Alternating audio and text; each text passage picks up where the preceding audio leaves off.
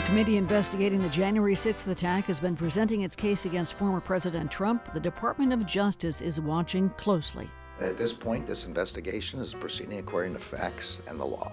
We are not obstructed from continuing our investigation in any way. This is WBUR's All Things Considered. I'm Lisa Mullins. What the Justice Department is watching for coming up. We'll hear from a Cambridge-based doctor who's been traveling to Jackson, Mississippi every month for the past 5 years to provide abortion services at the clinic that's at the core of the abortion rights case before the Supreme Court. How the National Association of Criminal Defense Lawyers is gearing up for the potential criminalization of abortion. Georgia U.S. Senator Raphael Warnock talks about how he proved himself wrong by winning a Georgia Senate seat as a black Democrat. These stories and the numbers from Wall Street are coming up next. It's 4:01. Live from NPR News in Washington, I'm Lakshmi Singh. The top Republican in the U.S. Senate, Mitch McConnell, is endorsing a framework for gun safety measures resulting from bipartisan negotiations. I think if this framework becomes the actual piece of legislation, it's a step forward on a bipartisan basis. The gun safety legislation, prompted by outrage over repeated mass shootings across the U.S., is still being written. It would expand background checks on gun sales. It would also support states with red flag laws. The next public hearing on what a House Select Committee found out about former President Donald Trump's actions in the lead up to and the day of the riot at the U.S. Capitol last year is not until Thursday. Tomorrow's hearing was abruptly postponed, as NPR's Windsor Johnston reports. The committee didn't offer an explanation for the delay, but a source familiar with the decision said it was a result of scheduling conflicts. Lawmakers were set to hear testimony from former Acting Attorney General Jeffrey Rosen, who took over the Justice Department after William Barr resigned. 2 other former DOJ officials were also scheduled to testify. NPR's Windsor Johnston. President Biden addressed inflation concerns in a speech at an AFL-CIO labor union convention in Philadelphia. As NPR's Tamara Keith tells us, he made a pitch for electing Democrats in the upcoming congressional midterm elections. Speaking to a friendly crowd, an energized Biden sought to draw contrast between his party and Republicans attempting to win control of the House and Senate. And while the job market is much improved, he acknowledged high costs for gas and food are, quote, sapping the strength of a lot of families. And he admitted that his agenda has been stymied in Congress. Problem is, Republicans in Congress are doing everything they can to stop my plans to bring down costs on ordinary families. That's why my plan is not finished and why the results aren't finished either. Though Biden hasn't been able to get total Democratic support for his legislative proposals either. Tamara Keith, NPR News, the White House. Russian opposition leader Alexei Navalny serving out a prison sentence, but his allies say they don't know where. Here's NPR's Charles Maines. Navalny's lawyer arrived for a scheduled visit with the opposition leader, only to be told by prison officials he was no longer at the jail. Later, the lawyer said she'd been informed Navalny had been transferred to a maximum security prison, although Navalny's exact whereabouts remain disputed and supporters have expressed concern over his safety. Prison transfers in Russia can take days or even weeks and are often carried out in secrecy. Last March, a Russian court sentenced Navalny to 9 years in harsher prison conditions following a fraud conviction the opposition figure said was politically motivated. Navalny supporters say authorities are also preparing new additional extremism charges against him that could extend his time in prison by another 15 years. Charles Maines, NPR News, Moscow. It's NPR. This is 90.9 WBUR in Boston. I'm Lisa Mullins. The Massachusetts Supreme Judicial Court has thrown out a ballot question that would have asked voters to keep rideshare drivers classified as independent contractors rather than as employees. The effort was proposed by some big tech companies. WBUR's Yasmin Ammer reports the court called the question vaguely worded. Beth Griffith is the executive director of the Boston Independent Drivers Guild. Her group is part of a coalition trying to unionize rideshare drivers. She's relieved the court threw out the ballot question. We won the battle, but we still have the war to fight. We are organizing workers, organizing drivers. You know, we're not giving these companies a chance to try to come back in a year or two and try to pull this garbage, this baloney again. Drivers who oppose the ballot initiative say companies like Uber and Lyft have been gradually cutting their pay. But the companies say the only way they can provide flexible schedules is to keep workers classified as contractors. For 90.9 WBUR, I'm Yasmin Amer. A search is underway for a missing 3-year-old in Lowell. Police believe the boy, identified as Harry, wandered away from a babysitter's home in the Pawtuckettville section of the city this morning. The neighborhood borders a state forest on one side and the Merrimack River on the other. State police dive teams have been searching ponds and wetlands in the area. Aircraft and crews on the ground are also searching for the boy. Again, that's in Lowell. The city of Boston has named its first ever chief behavioral health officer. Dr. Kevin Simon will lead city initiatives aimed at improving mental health care access, especially for young people in Boston. Mental health has become a nationwide concern, more so since the pandemic. Simon currently serves as an assistant in psychiatry at Boston Children's Hospital. 78 degrees now in the Boston area. Another clear moonlit night ahead tonight. Lows about 60. Tomorrow should bring back the sunshine. Highs about 74 degrees, so a little cooler than today. Thursday should reach closer to 80 degrees with sunshine. Just a slight chance of an afternoon shower. Then turning hot on Friday, up around 90. 78 degrees now in Boston at 4:06. We're funded by you, our listeners, and by Procter & Gamble, maker of Align Probiotic, a daily supplement to support digestive health, containing a probiotic strain developed by gastroenterologists with 20 years of research. More at alignprobiotics.com.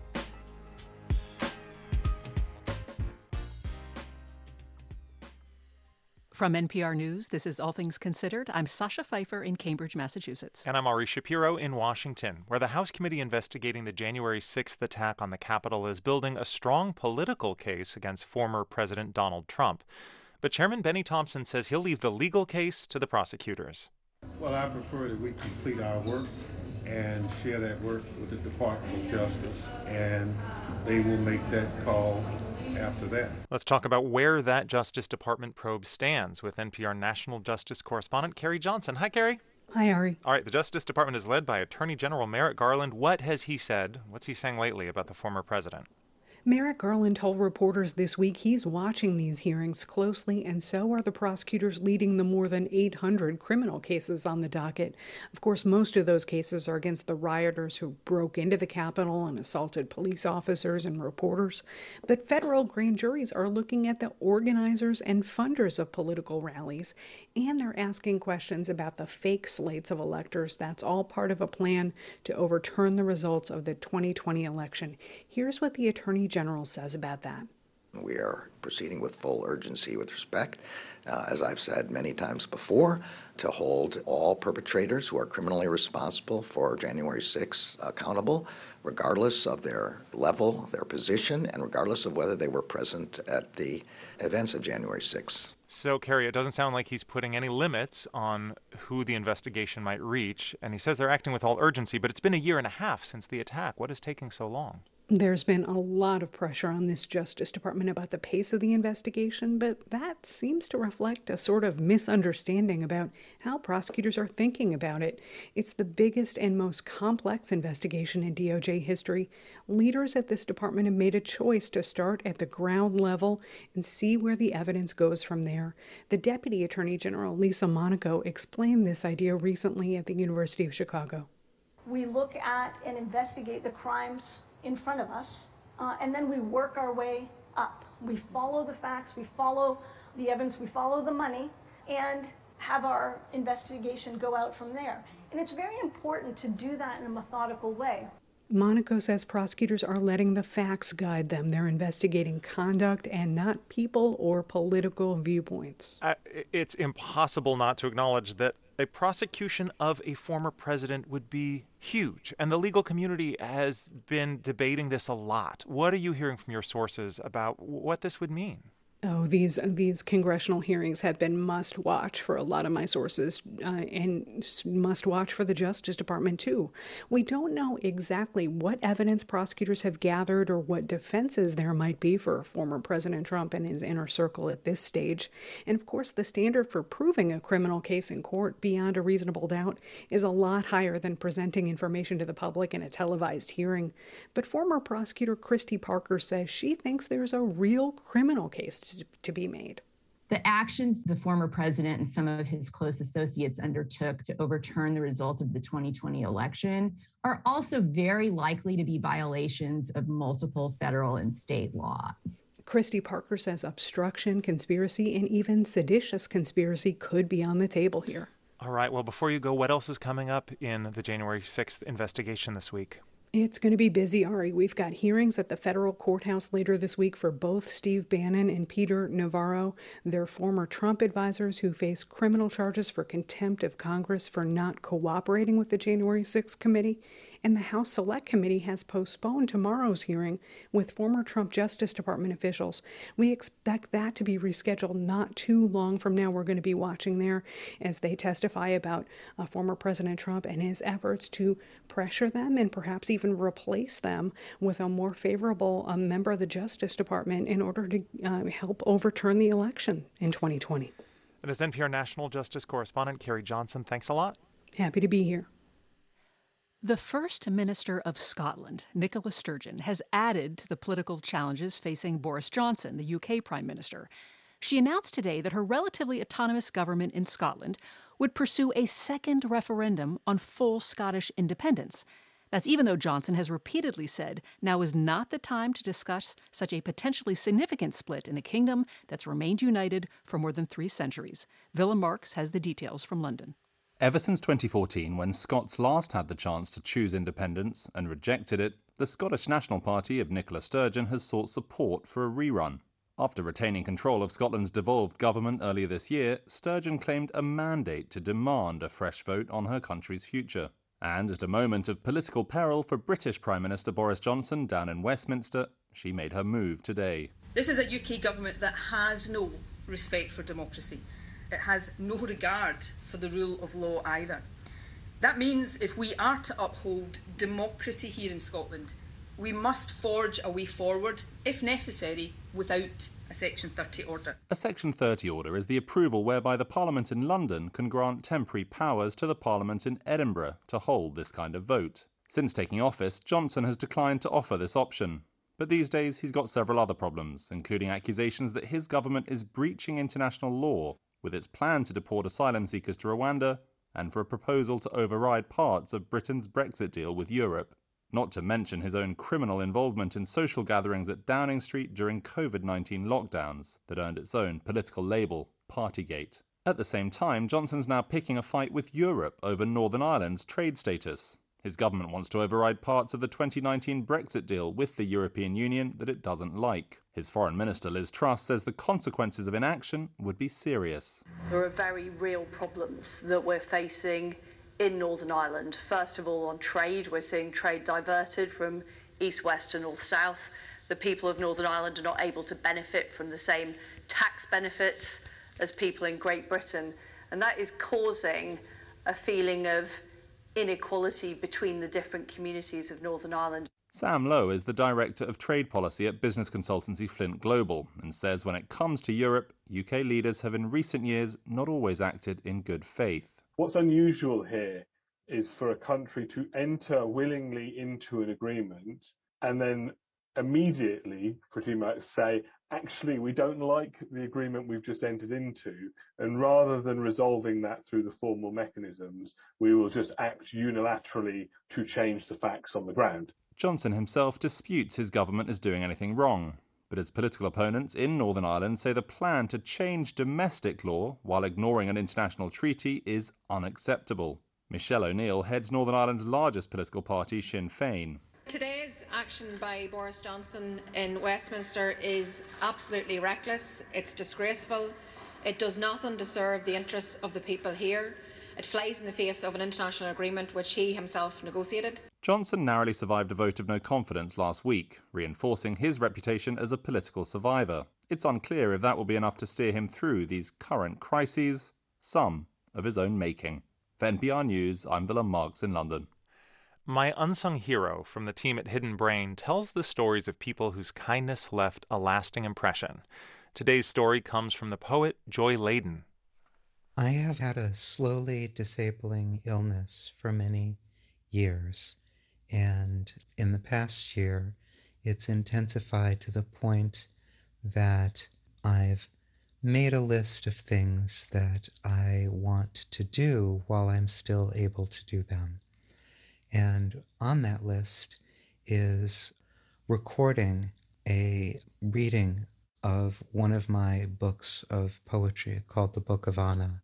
And it was almost too much for me to find somebody, but I found a woman who said, "You can come out to my studio and we'll do a recording of this." And I explained about being ill, and she said, "Okay, I will drive to you."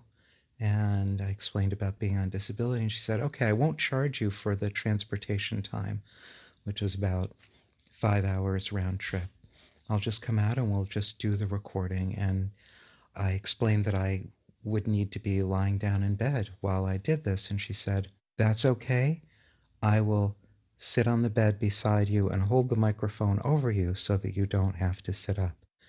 And that's what she did. She drove out one summer day, and for a total of about 6 hours, she sat on my bed, leaning over, holding the microphone so that I could make this recording.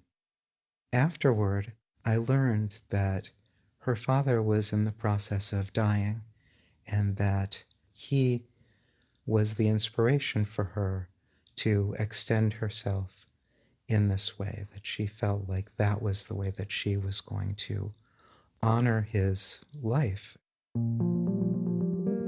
Her example of responding to my need and my disability and my sense that this was important for me to get done by extending herself in so many ways, including giving up some of her precious time with her father, that makes her one of my unsung heroes. Unlike many of the people featured in this series, Joy Ladin actually knows the name of her unsung hero. It's Debbie Bleacher, an audio producer based in Sudbury, Massachusetts. And Ladin hopes to have that audio version of the Book of Anna completed by this fall. My Unsung Hero is also a podcast. You can find new episodes every Tuesday and Thursday. To share the story of your unsung hero, record a voice memo on your phone and send it to myunsunghero@hiddenbrain.org.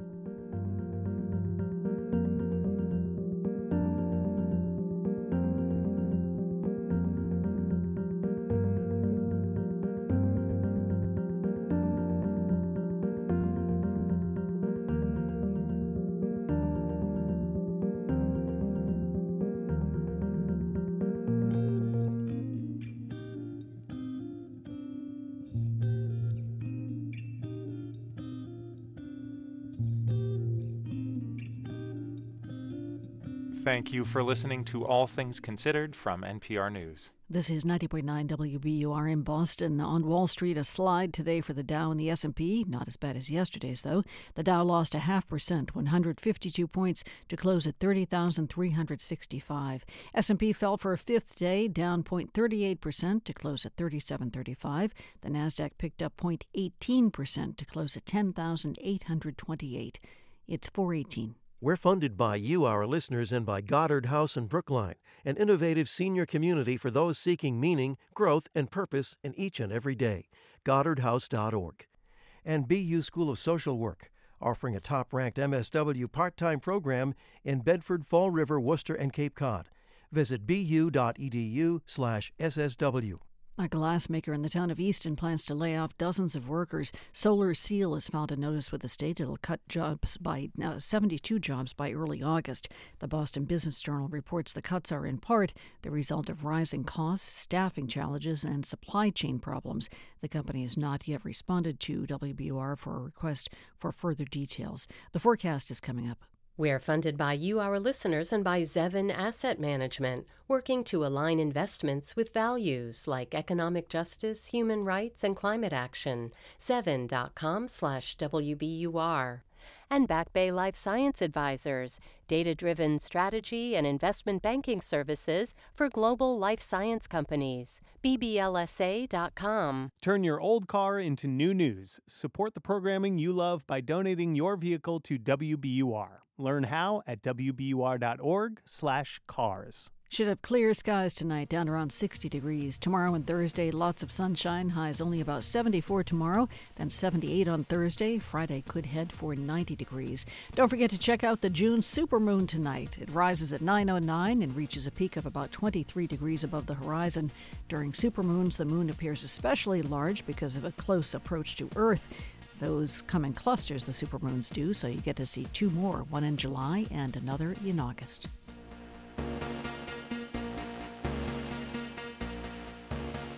Support for NPR comes from this station and from Paycom, a tool for HR and payroll. Designed for productivity, allowing employees to perform their HR and payroll tasks in a single software. Learn more at paycom.com/radio. And from Fisher Investments Wealth Management, offering guidance on retirement income, Social Security, and estate planning.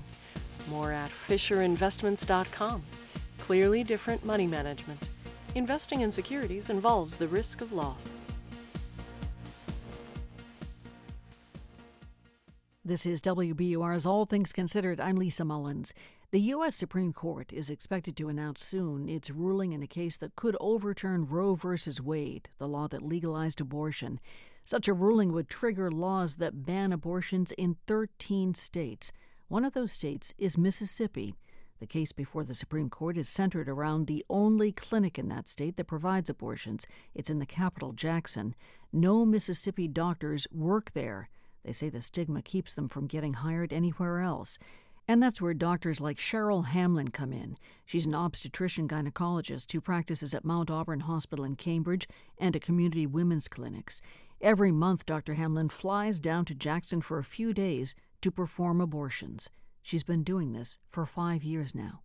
It started out really just right after the 2016 election that I felt like I needed to do more than I was doing to improve access to abortion care. I felt like I needed to know what was happening in Mississippi, or a red state, and Mississippi was the one I went to. And I think that, the longer I'm there, the more, I see the need, and obviously things have gotten worse. There have been multiple laws passed since I've been working there. Most of them have been overturned, and now we've got this one. And who pays for your travel there? The clinic does pay for it. The clinic itself, yeah. To continue providing the service. And what is it like when you get there? Do you have to go in undercover? Are there protesters outside? There are protesters outside the clinic, for sure. I've never felt threatened, so it's not like I'm sneaking in, but I definitely go in the back door, not the front door. And, they generally say horrible things to me, but worse than that is they say really horrible things to the women walking into the clinic. The women who go there, can you tell us about them? It's the whole range that you would expect. I mean, I think that Mississippi, and Jackson in particular, has a higher percentage of African Americans than any other state, and that's definitely reflected in the clientele. I would say most of the women probably average on the poorer side, but that doesn't mean we don't get professionals. We certainly do get nurses, doctors, lawyers, teachers, young, old, no kids, lots of kids. I mean, we get the whole range. If you look back on the women that you have provided services for, are there any that stay with you, any stories that stay with you? Gosh, there's so many. I think one of the themes, perhaps, is a religious one, since that's what people are claiming is the reason we should ban abortions. And, people saying, oh, they need to find Jesus, or you need to find Jesus. I mean, a lot of the women there, they found Jesus. It's not a lack of religion. And I've had things from like, I just want my baby to go meet Jesus, right now, rather than suffering through the life I have to offer him. Or in one case, we were sort of negotiating how we were going to get her in. And when I came back and said, all right, we can get you in tomorrow. And she's like, oh, thank you, Lord Jesus. I pray that he would speak in your ear and help me. So that's their religion. And who are the other people to place their religious, judgment on them? So you said one of your motivations in going to Mississippi was to find out what things were like in a red state, to try and understand what people who think in a different way, possibly, what their views are. So let me ask you that in regards to people who you are serving, you're providing abortions for, and then people who don't want abortion to be legal, who are on the other side. Maybe you've talked to them, maybe you haven't. Tell us first about your patients.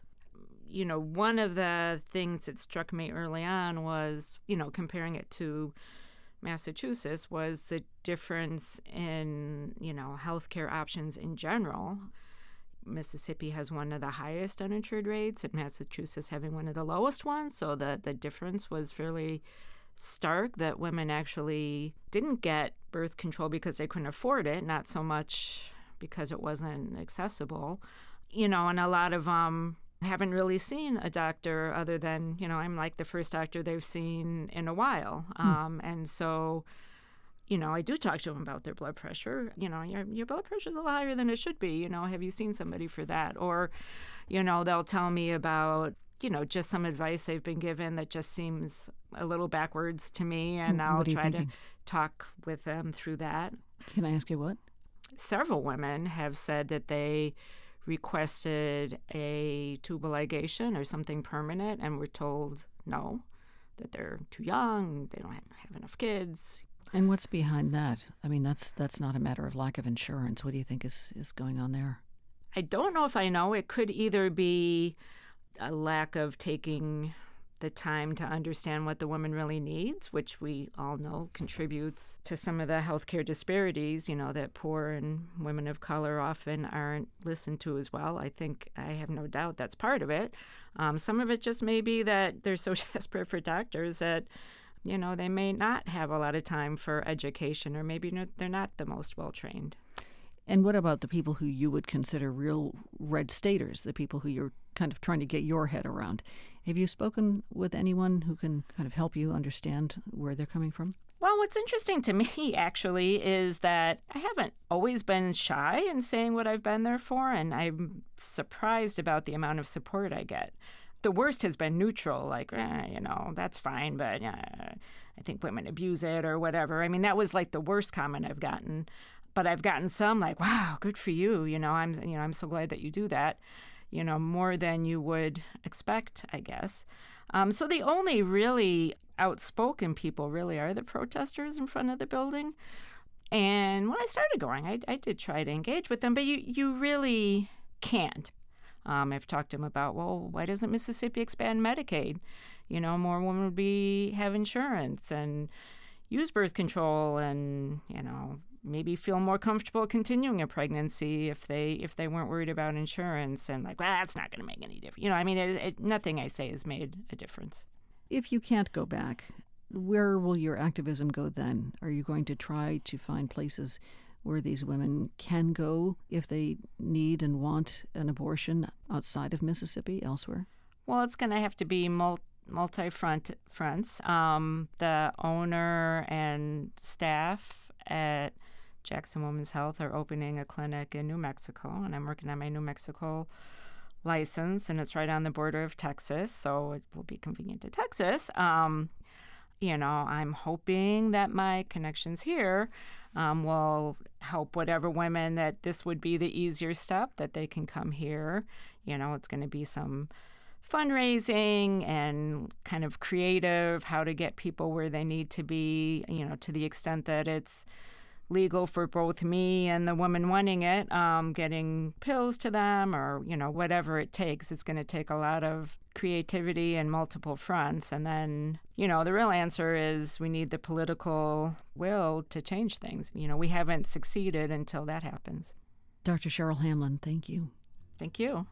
Dr. Cheryl Hamlin is an obstetrician gynecologist based in the Boston area who's been providing abortions in Jackson, Mississippi every month since 2017.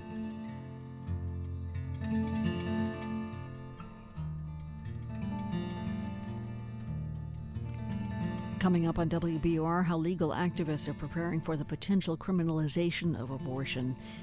In the forecast, another stunning day today with sunshine ahead for tomorrow.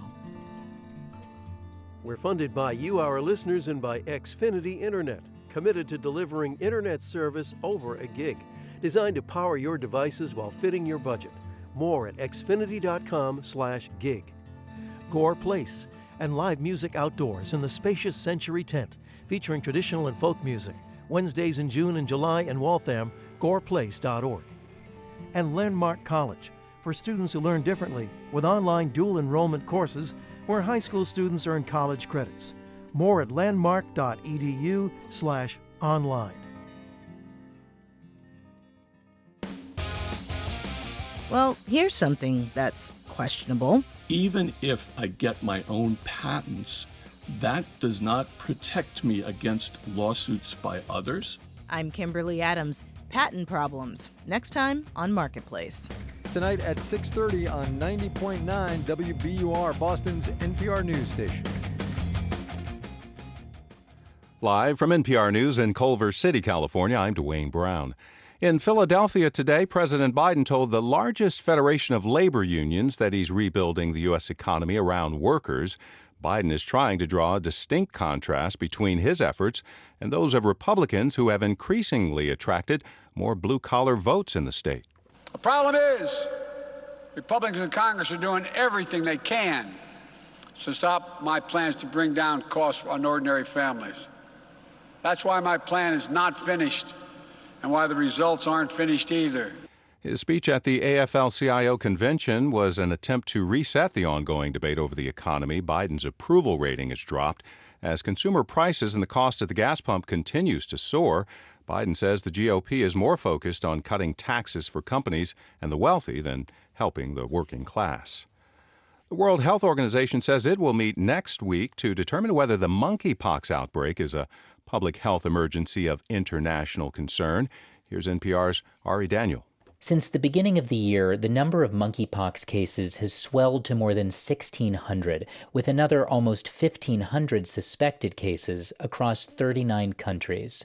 Dr. Tedros Adhanom Ghebreyesus is WHO Director General. The global outbreak of monkeypox is clearly unusual and concerning.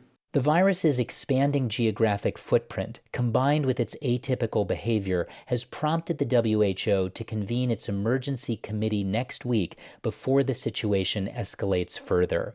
In the meantime, the global health body advises reducing transmission through surveillance, contact tracing, and isolating infected individuals. Ari Daniel, NPR News. Stocks finished slightly lower on Wall Street, narrowing some of yesterday's losses. The Dow down 0.5%.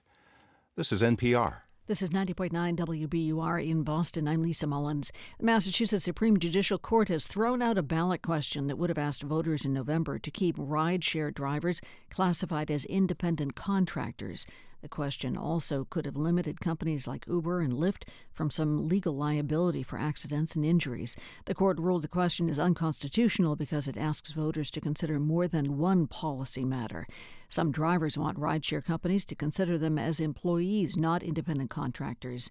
Ihab Halili says currently companies can make dramatic changes to working conditions without due process. We want them to respect us. We want protect. We want them to be protected as drivers. So respect, protect, and well pay. We want our wages to go up, not down. Several app-based rideshare companies backed the ballot measure. Supporters say drivers will maintain greater flexibility in the hours they work if they're classified as independent contractors.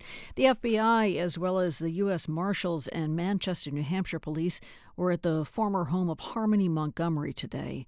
The girl has been missing since 2019 when she was 5 years old.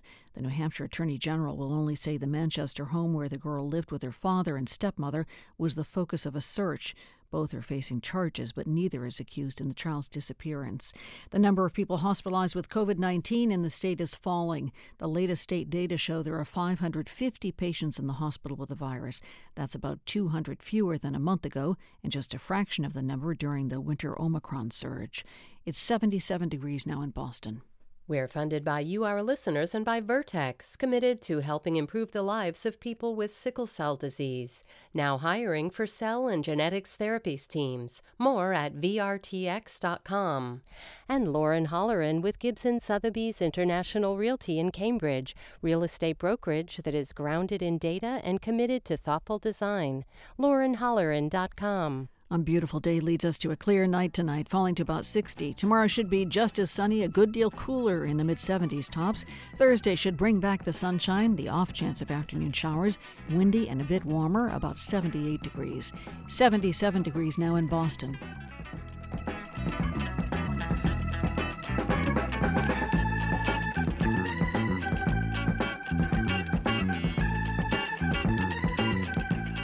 Support for NPR comes from this station and from Avast, a global cybersecurity company with more than 435 million users.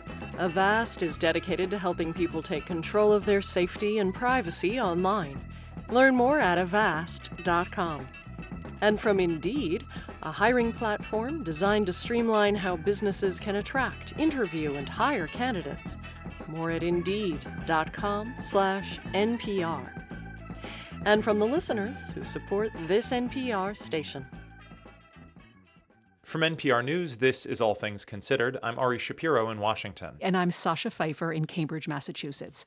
If, as expected, Roe v. Wade is overturned by the Supreme Court, people who have abortions could end up facing criminal charges. So could doctors who perform abortions. So could Uber drivers who take passengers to appointments for abortions. So criminal defense attorneys all over the country are gearing up for a wave of these courtroom fights. We wanted to know how they're preparing for that. So with us is Lisa Wayne, Executive Director of the National Association of Criminal Defense Lawyers. Lisa, thanks for coming on the program. Of course. Lisa, your organization is very large. It has many members who certainly have different opinions about whether abortion is right or wrong. So you do not take a political stance on this. But what is the legal concern here from your organization's perspective? Well, our legal concern is to make sure that we are sounding an alarm bell about the wave of expansive prosecutions that we are certain will follow any significant curtailment or reversal of Roe versus Wade. So we know that existing state conspiracy laws, attempt, aiding and abetting, accomplice liability, subjects a wide range of individuals beyond just women who are seeking abortions. We're talking about the doctors performing them, the friends, the parents, the boyfriends. All of those people will be exposed to criminal penalties, which opens up the floodgates to overcriminalization and mass incarceration. How could that play out for regular people? Do you see, as you just said, families, friends, people actually facing fines or jail time for this?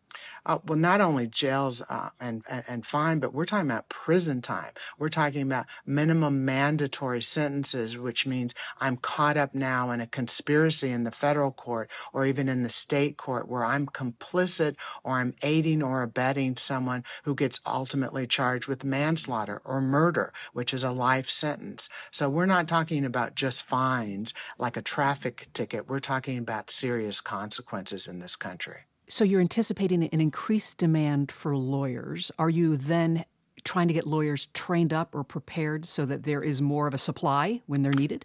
Well, that's where NACDL is in a unique position to really be on the forefront of this. We train lawyers all over the country, and we've done that for 63 years. But now we are going to be training lawyers in the country to deal with how jurors, how the public will perceive my client who miscarries and is charged with murder. Because at the end of the day, if you have to go to trial, you want a fair jury and you want fair folks making decisions about very, very difficult cases. Lawyers obviously cost money, even if it's a public defender being paid for by the government. What is your expectation of whether people who need lawyers will be able to pay for them or other ways to cover that expense? Well, whenever you have laws that lead to rampant overcriminalization, you stretch your resources. So rich people will always be able to lawyer up. They will always have access to attorneys. They will always be able to have that advice that you should have at the front end. Poor people will be left behind. I don't get a lawyer if I'm poor until I'm actually charged with a crime in this country and most jurisdictions. So I have to wait to that moment until I get charged. If I have money, if I have access to counsel, I get advice on the front end of being able to perhaps avoid the consequences that I would face if I didn't have money.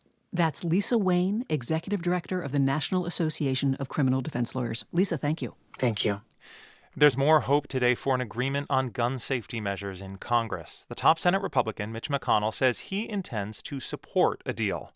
These bipartisan talks echo a process Florida went through 4 years ago after shootings at Marjorie Stoneman Douglas High School. NPR's Greg Allen reports on how Florida Republicans and Democrats came together to pass that state's most significant gun control measure in decades. 17 students and adults were killed at the high school in Parkland in February of 2018. Almost immediately, students from the school and family members of those killed and wounded descended on the Capitol in Tallahassee, demanding action from lawmakers and the governor. In signing the bill, Florida's governor at the time, Rick Scott, said he wanted a measure that would make schools safer, provide funds to treat mental illness, and yes, impose restrictions on guns. Will this bill give far more tools to keep guns away from people who should not have them? The answer to all three is yes. And that is why I'm signing the legislation today.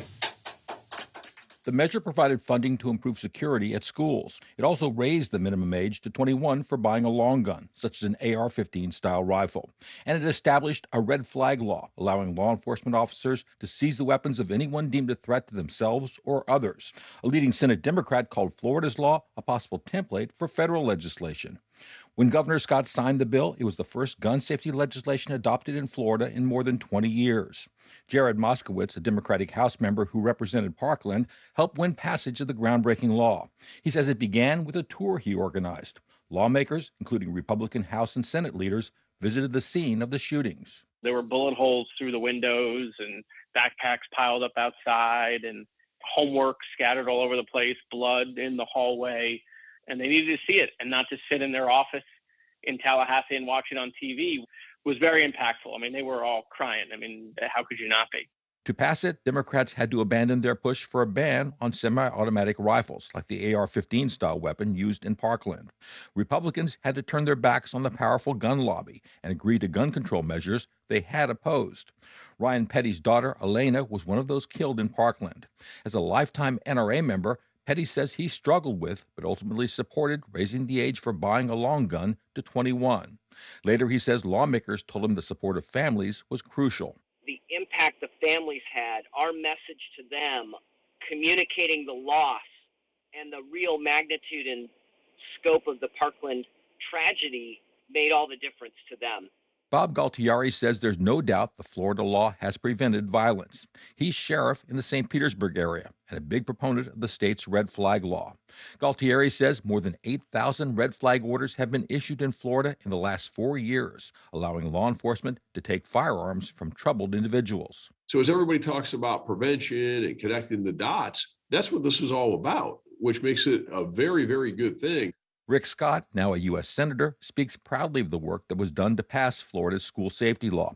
But perhaps surprisingly, he's been non-committal about similar legislation at the federal level. Here's Scott in a recent interview with Bloomberg. And I think most of this we have to focus at the state level because what happens is they know what fits to their state, and you can make changes if it doesn't work right. The question now in Washington is whether the recent shootings in Uvalde, Texas, and Buffalo will shake politicians from entrenched positions so they can reach a compromise, like the one passed in Florida. Former Democratic Representative Jared Moskowitz recalls that at the time, the NRA threatened retaliation and primary challenges for any Republican who signed on. Not one single incumbent who voted for that bill lost their reelection. Not one. And that includes Florida's former governor, now Senator Rick Scott. Greg Allen, NPR News, Miami.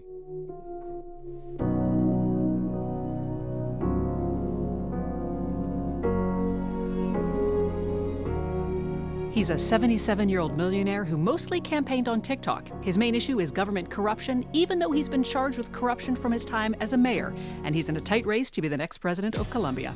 Tune in for that story tomorrow. You're listening to All Things Considered from NPR News.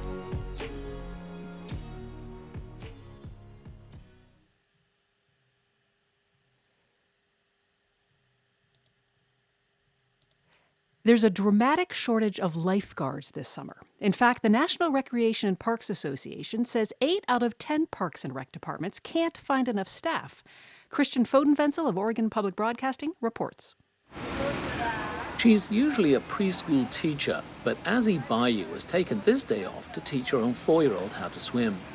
She's balancing him on a blow-up unicorn in the pool at East Portland Community Center. There you go. You did a great job. Good job. Let's hold it too. Let's keep our feet out. Bayou thought she'd easily be able to find someone to teach him this summer, but there's a long line for swim lessons. We were trying to register. They don't have any, and it's like a waiting list. So I decided to come out with him and show him the experience, how it feels being in the water. A few years ago, Portland had swim lessons every day, even on weekends, but not this summer, says Andy Amato, who runs the aquatics program. Compared to pre-pandemic, our indoor pools were probably running at about 25% for swim lesson, what they were beforehand. That means 75% fewer lessons. Lifeguards both teach swimming lessons and keep the pool safe. This year, the profession has been hit by a perfect storm. The pandemic closed public pools and lifeguards had to find other work. In Portland, pool managers had to start from scratch to fill 750 summer positions. Amato says they don't have half the staff they need yet. The job can be intimidating. I think some people have that preconceived notion that if I'm not like a swim team swimmer, that I can't do this job, where that is not the case at all. The historically low unemployment rate's not helping. Most summer jobs don't require as much training or scooping poop out of the pool in front of friends. Portland Parks and Rec spokesman Mark Ross worries the lifeguard shortage disproportionately impacts kids already at a disadvantage.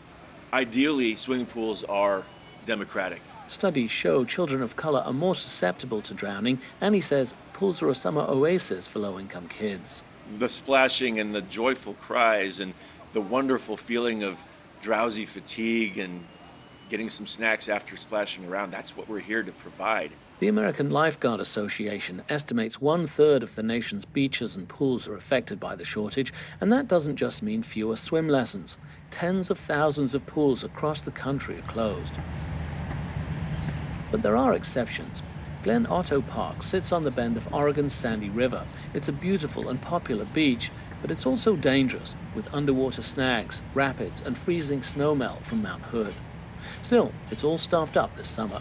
These environments are really different than the controlled environment of a pool. Sean Rawson runs the River Rescue program here. It's supported through a partnership with an ambulance company. With more training and better pay, these lifeguarding jobs provide a path into fields like firefighting and law enforcement. Lifeguard Andrew Fox is already an EMT. He stands ready in his wetsuit with a paddleboard, life jacket and knife. He says the gig's fun. It piqued my interest because you're out of the ambulance for 4 months, you're out in the sun, you're swimming, you're doing a lot more active things. Lifeguards here helped close to 200 swimmers last year. Fox says that's what this job is all about. For NPR News, I'm Christian Foden-Wenzel in Portland.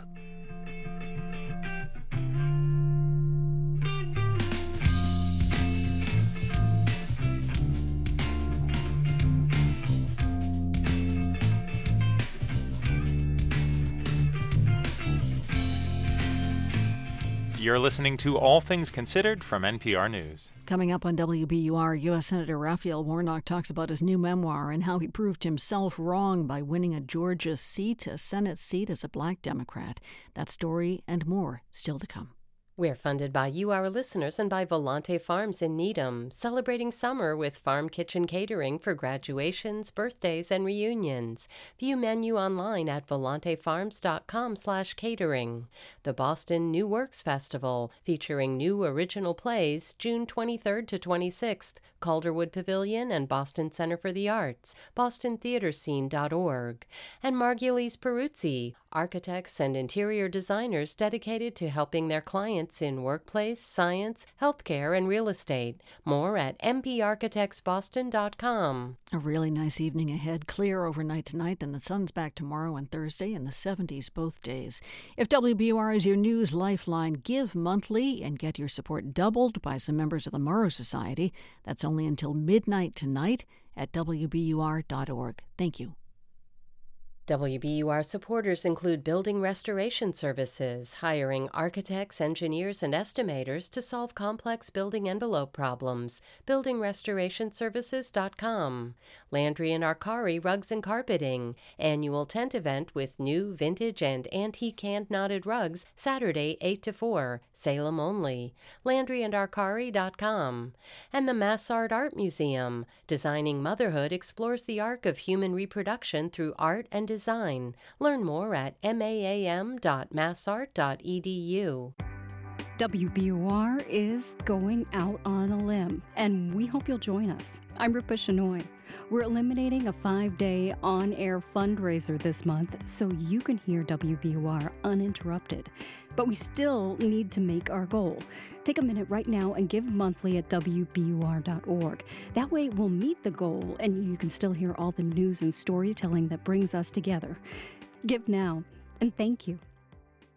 From NPR News, this is All Things Considered. I'm Sasha Pfeiffer. And I'm Mary Louise Kelly. Senator Raphael Warnock is a Democrat from Georgia, up for re-election this year. He'll face Republican Herschel Walker, a former football star. Warnock is also the senior pastor at Ebenezer Baptist Church in Atlanta, the church that Martin Luther King Jr. called home. And now he's out with a memoir titled A Way Out of No Way. You're not in the churches that I grew up in too long on a Sunday morning before you hear in sermon, in prayer, perhaps even in song, that our God makes a way out of no way. It is an expression born of oppression and travail, and yet keeping the faith even in the midst of struggle. In the book, he writes that back in 2013, when he was first considering running, he didn't see a path for an African-American Democrat to win in Georgia. Well, he proved himself wrong, and I asked what he thought had changed. My story is the result of work that's been going on a long time. Long before I showed up, people have been building on the multiracial promise of an America that embraces all of us. And about a decade ago, as some of us were looking at what was happening in Georgia, we saw a path to build a multiracial majority that could create a coalition that could achieve something like this. And as a result of that, I was elected not only the first Black senator from Georgia, but we elected my friend and brother John Ossoff, the first Jewish senator from Georgia. And I think somewhere in glory, Martin Luther King Jr. and Rabbi Abraham Joshua Heschel are smiling because when they marched alongside one another, fighting for voting rights. And in their name and memory, I continue that struggle for voting rights, for access to health care, which I believe is a human right, and for the struggles of ordinary, hardworking Georgia families. Yeah. You've had some fun in your campaign ads. There's one that shows you running with a football and acknowledging that if that was the race with your opponent, you would understand if voters went the other way. I try to stay in my own lane. My brothers, as I discussed in the book, they were the athletes in the family. I played in the band. Trumpet and baritone horn. I stayed in my lane. You know, this is the fourth time I have interviewed you. The first was right after George Floyd was killed. And you told me then, you talked about the responsibility to speak up in that moment, to work for change. And I was thinking about since that day, summer of 2020, we have had, of course, more police shootings and the big lie and the January 6th insurrection. And right now we're in the middle of these hugely polarized national debates over abortion and gun violence and school shootings. And I wonder, does it sometimes feel to you like the country is moving in the wrong direction, that we are more divided than ever? Democracy is hard work. Democracy is not a noun, it's a verb. And over the course of time, our democracy expands. It gets a little closer towards those ideals. There are moments when it contracts, but even contractions open the possibility for new birth and new hope. And so I think we have to keep working. Forgive my interrupting, but you don't see this as an unusually dangerous moment for our democracy. You and I are speaking as the January 6th, the public hearings for the investigation into all of that are underway on Capitol Hill. They are. No, there's no question. Our democracy is imperiled.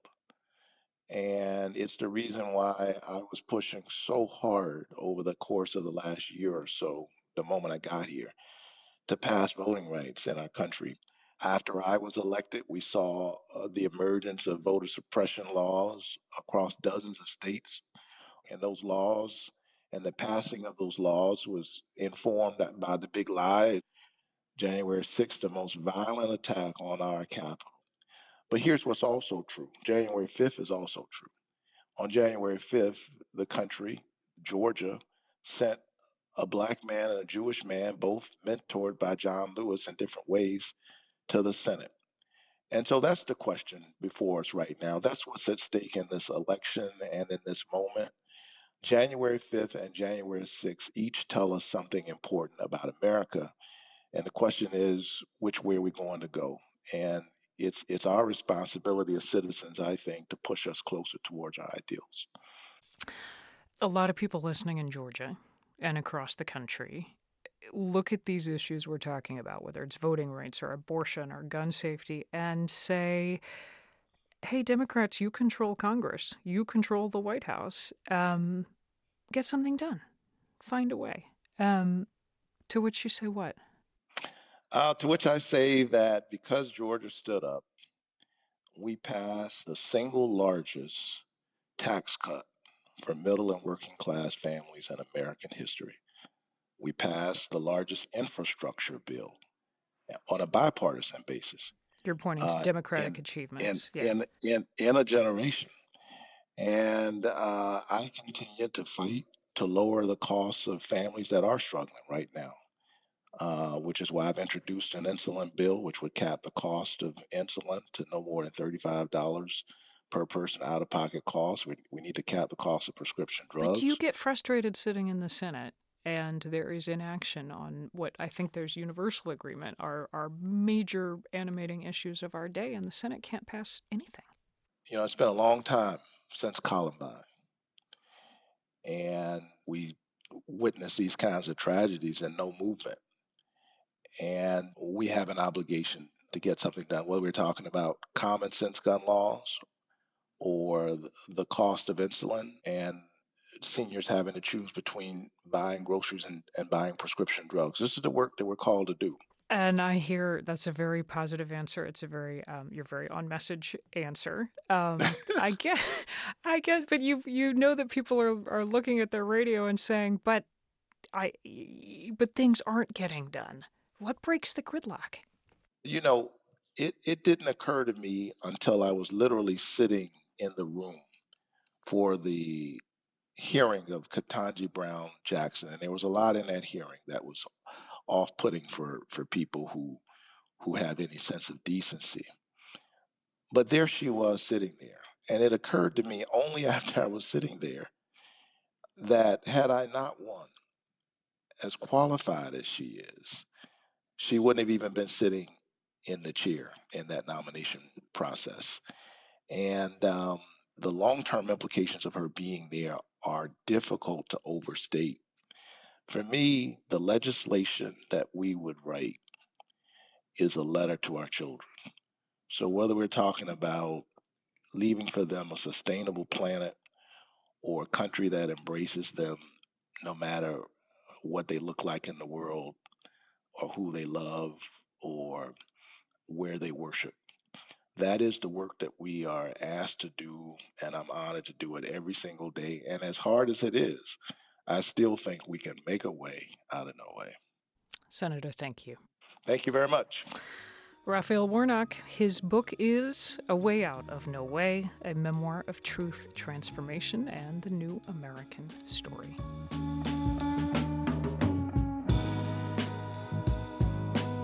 You're listening to All Things Considered from NPR News. Support for NPR comes from this station and from Progressive. Progressive Commercial Insurance protects small businesses, from retailers to tradespeople, covering a variety of business needs with a range of coverages. More for entrepreneurs at progressivecommercial.com. And from Workday, committed to helping organizations adapt to change using real-time data to uncover insights, stay decision-ready, and prepare for whatever's next. the finance, HR, and planning system for a changing world. And from Procter & Gamble, maker of Align Probiotic, a daily supplement to support digestive health, containing a probiotic strain developed by gastroenterologists with 20 years of research. More at alignprobiotics.com. Another stunning day with nice ones to follow. Look for clear skies overnight tonight, lows about 60. Tomorrow, sunshine again, highs in the mid-70s. Then Thursday, mostly sunny, up around 78 degrees. Could possibly make it to 90 on Friday. 79 degrees now in the Boston area at 4:59. I'm healthcare reporter Martha Biebinger, and this is 90.9 WBUR FM Boston, 92.7 WBUA Tisbury, and 89.1 WBUH Brewster. Listen anytime with our app or at WBUR.org. WBUR, Boston's NPR news station. More than a decade ago, former Congresswoman Gabby Giffords was shot by a gunman, and when a shooter opened fire on the elementary school in Uvalde, Texas last month, she says she was devastated. Too much guns, too much violence, too much violence, too much violence. Gabby Giffords on gun control coming up. This is All Things Considered. I'm Lisa Mullins. Also ahead, a Ukrainian medic has disappeared after smuggling her body cam footage to the Associated Press. In one video clip, she's seen treating Russians. She says they're not going to be as kind to us as we are to them, but I don't really have a choice. We'll hear her story. Flooding around Yellowstone National Park is cutting off Montana towns and leaving residents stranded. Also ahead, COVID-sniffing dogs at a Massachusetts elementary school. It's 5:01. News headlines are next.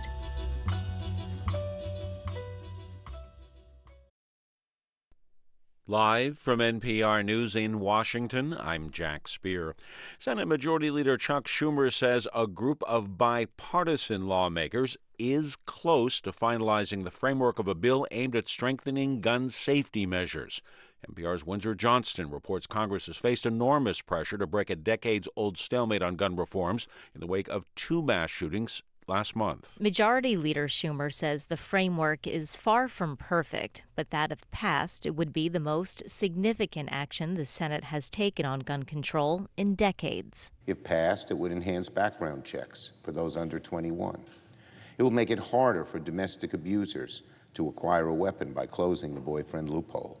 This framework also calls for new punishment for gun traffickers. One of the most significant pieces of the legislation is helping states to create so-called red flag laws, which seek to keep firearms out of the hands of people deemed a threat to themselves or others. This bill would not ban assault-style weapons. Windsor Johnston, NPR News, Washington. President Biden is slated to travel to Israel, the Israeli-occupied West Bank, and Saudi Arabia next month. NPR's Daniel Estrin reports from Tel Aviv. The U.S. seeks to reassure Israeli and Arab allies about defending themselves against Iran. After meetings with Israeli and Palestinian leaders, President Biden is set to attend a summit in Saudi Arabia with leaders of Arab countries. As a presidential candidate, Biden had promised to make Saudi Arabia a pariah after the killing of Jamal Khashoggi. But now the U.S. is seeking to renew ties with the oil-rich state as gas prices are rising, and there are other regional concerns such as Iran's nuclear program. The White House says Biden wants to reassure Middle Eastern allies the U.S. will help defend against threats from Iran. Israel says Biden's visit will shed light on actions the U.S. is taking to integrate Israel into the region. Reportedly, the U.S. has brokered some agreements between Israel and Saudi Arabia, which could eventually lead to Israeli-Saudi ties. Daniel Estrin, NPR News, Tel Aviv. As a rout in digital currencies deepens, some of the biggest players in the crypto industry are laying off staff. More from NPR's David Gura. The CEO of Coinbase, which runs the largest cryptocurrency exchange in the U.S., says the company plans to reduce its staff by almost a fifth. Its share price is down almost 80% this year, and BlockFi and Crypto.com are also laying off hundreds of employees. The staff cuts come during a rough year for cryptocurrencies and markets in general. So far this year, Bitcoin has lost more than half its value, and Ether, another popular cryptocurrency, is down almost 70%. The steep drop in the value of cryptocurrencies is putting pressure on companies that were flying high just a few months ago. Bitcoin's backers have claimed it would be a hedge against inflation, but so far that hasn't been the case. David Gura, NPR News, New York. The Dow was down 151 points. This is NPR. This is 90.9 WBUR in Boston. I'm Lisa Mullins. The highest court in Massachusetts says a ballot question that would classify Uber and Lyft drivers as independent contractors cannot go before voters this fall. The question also asked voters to limit the liability that companies would face when people who drive for them are involved in crashes.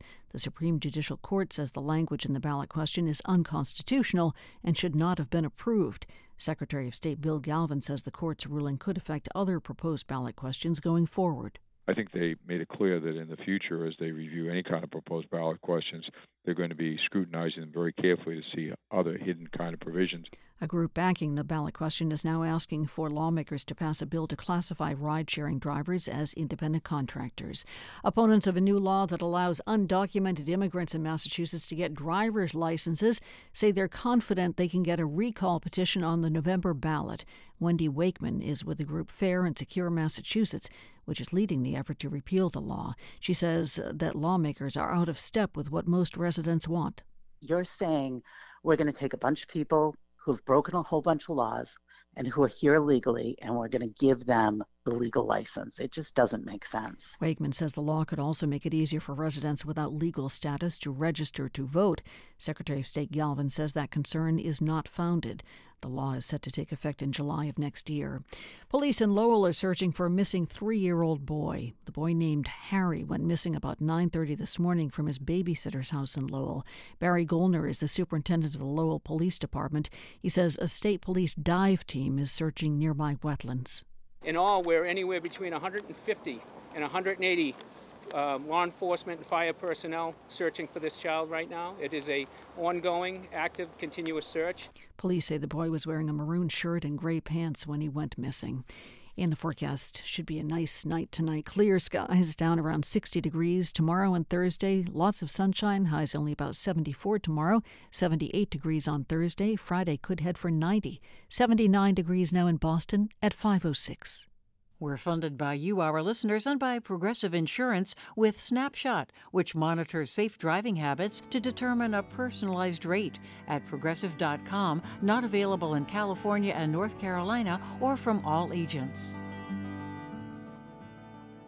This is All Things Considered from NPR News. I'm Ari Shapiro. And I'm Mary Louise Kelly. The day of the shootings in Uvalde last month, Gabby Giffords tweeted that she was devastated. She asked how many more children will be killed by guns. Gabby Giffords, of course, knows all too well the effects of gun violence. The county's going to be working a shooting. We've been informed Gabrielle Giffords is involved. The shooting left 6 people dead, including a federal judge and a 9-year-old girl, and injured 13 others, including Gabby Giffords. Police say he shot 14 others, including the congresswoman, before bystanders tackled him. In 2011, Giffords was serving as a U.S. Congresswoman from Arizona when she was shot in the head by a gunman at a constituent event outside Tucson. Since then, Giffords has dedicated her life to calling for action on gun control. She co-founded Giffords, an advocacy group that promotes gun safety. She has recovered from the shooting, but Giffords does not have full use of the right side of her body, and she struggles with speech, with language. She agreed to join us today along with the executive director of Giffords, Peter Ambler. Her staff suggested that we pose specific questions in a specific way to enable her to give fuller answers. So what you are about to hear is me asking some of those questions and then, when needed, following up and asking additional questions of our own. We begin with introductions. I'm Gabby Giffords. I'm from Tucson, Arizona. January 8th, 2011 changed my life forever. I was a congresswoman. I was shot in my head while me was a constituent. I couldn't walk. I couldn't talk. I watched gun violence destroy too many lives. After the shooting at Sandy Hook Elementary School, I've said, enough is enough. I founded a group called Giffords. We are on a mission to end gun violence. Congresswoman, how are you feeling after the tragedy in Uvalde last month?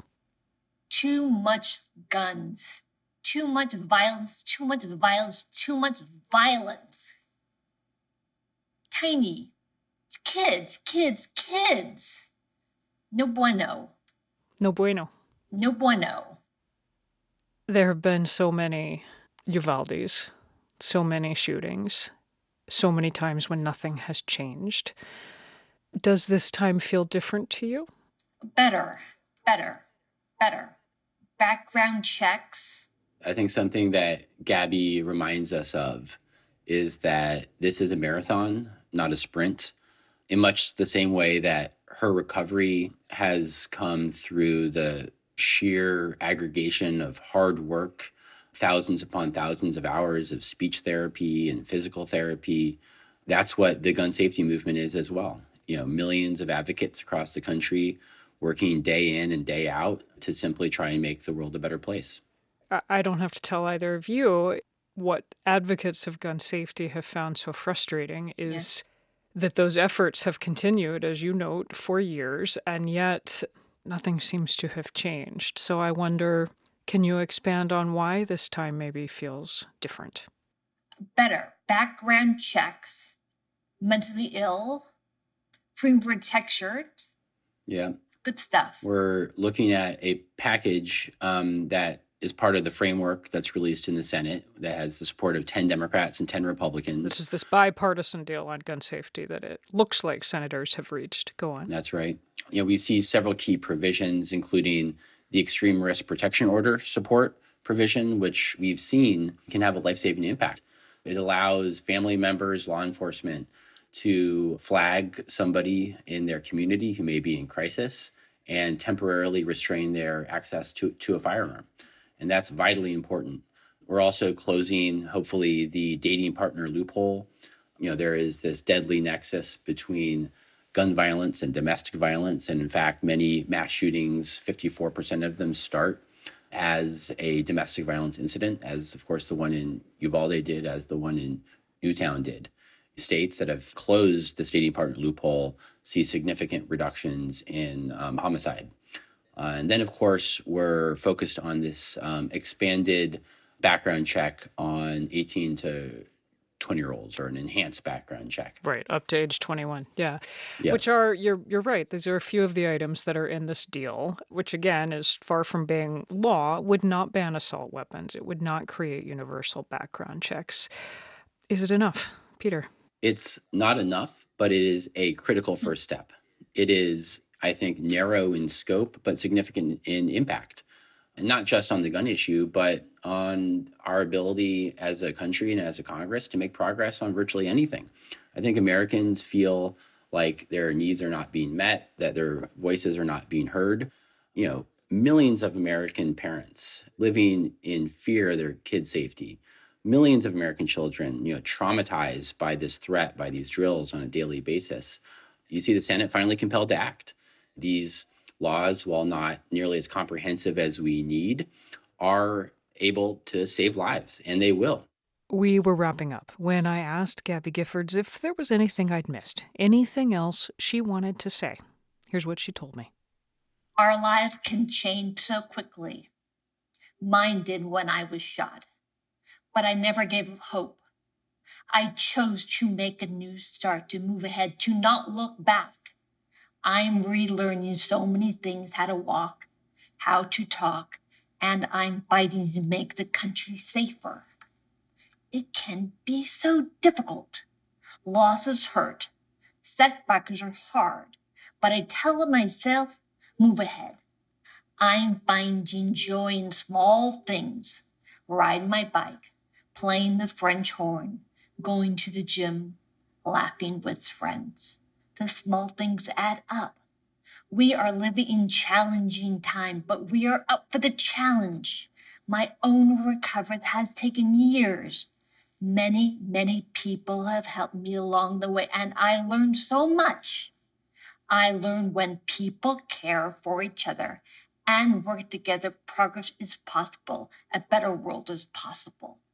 That is former Arizona Congresswoman Gabby Giffords and Peter Ambler, the executive director of Giffords, the advocacy group she co-founded to promote gun safety.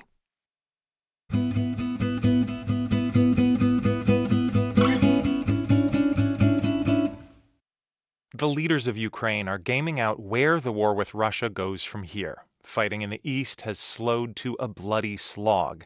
The capital is relatively safe from Russian attacks. So what does Ukraine want now? NPR's Greg Myrie met with one of President Volodymyr Zelensky's top advisors at Kyiv's presidential compound today and asked him that question. Hi, Greg.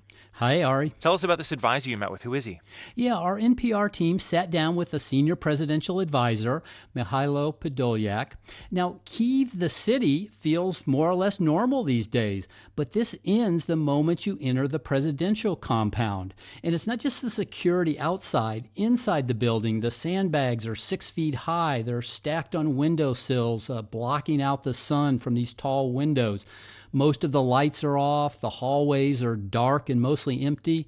When we finally got to Podolyak's office, he's like a lot of people in the Zelensky administration, young and casual. He's in a black T-shirt that reads, "Fight like Ukrainians." He says he's working around the clock. There were several pairs of sneakers next to his desk cluttered with papers. That is such a vivid scene. And what did he say to you? How did he feel about the state of the war right now? So Podolyak is the chief negotiator for Ukraine. So you think he might want to talk about possible peace negotiations. But he sees no prospect right now. So what he really wanted to talk about was weapons. Here he is. То друга частина війни це вже позиційна, артилерійська. Now we see that this is truly a war of artillery, and we see that they are shooting by a ratio of 10 or 15 to 1.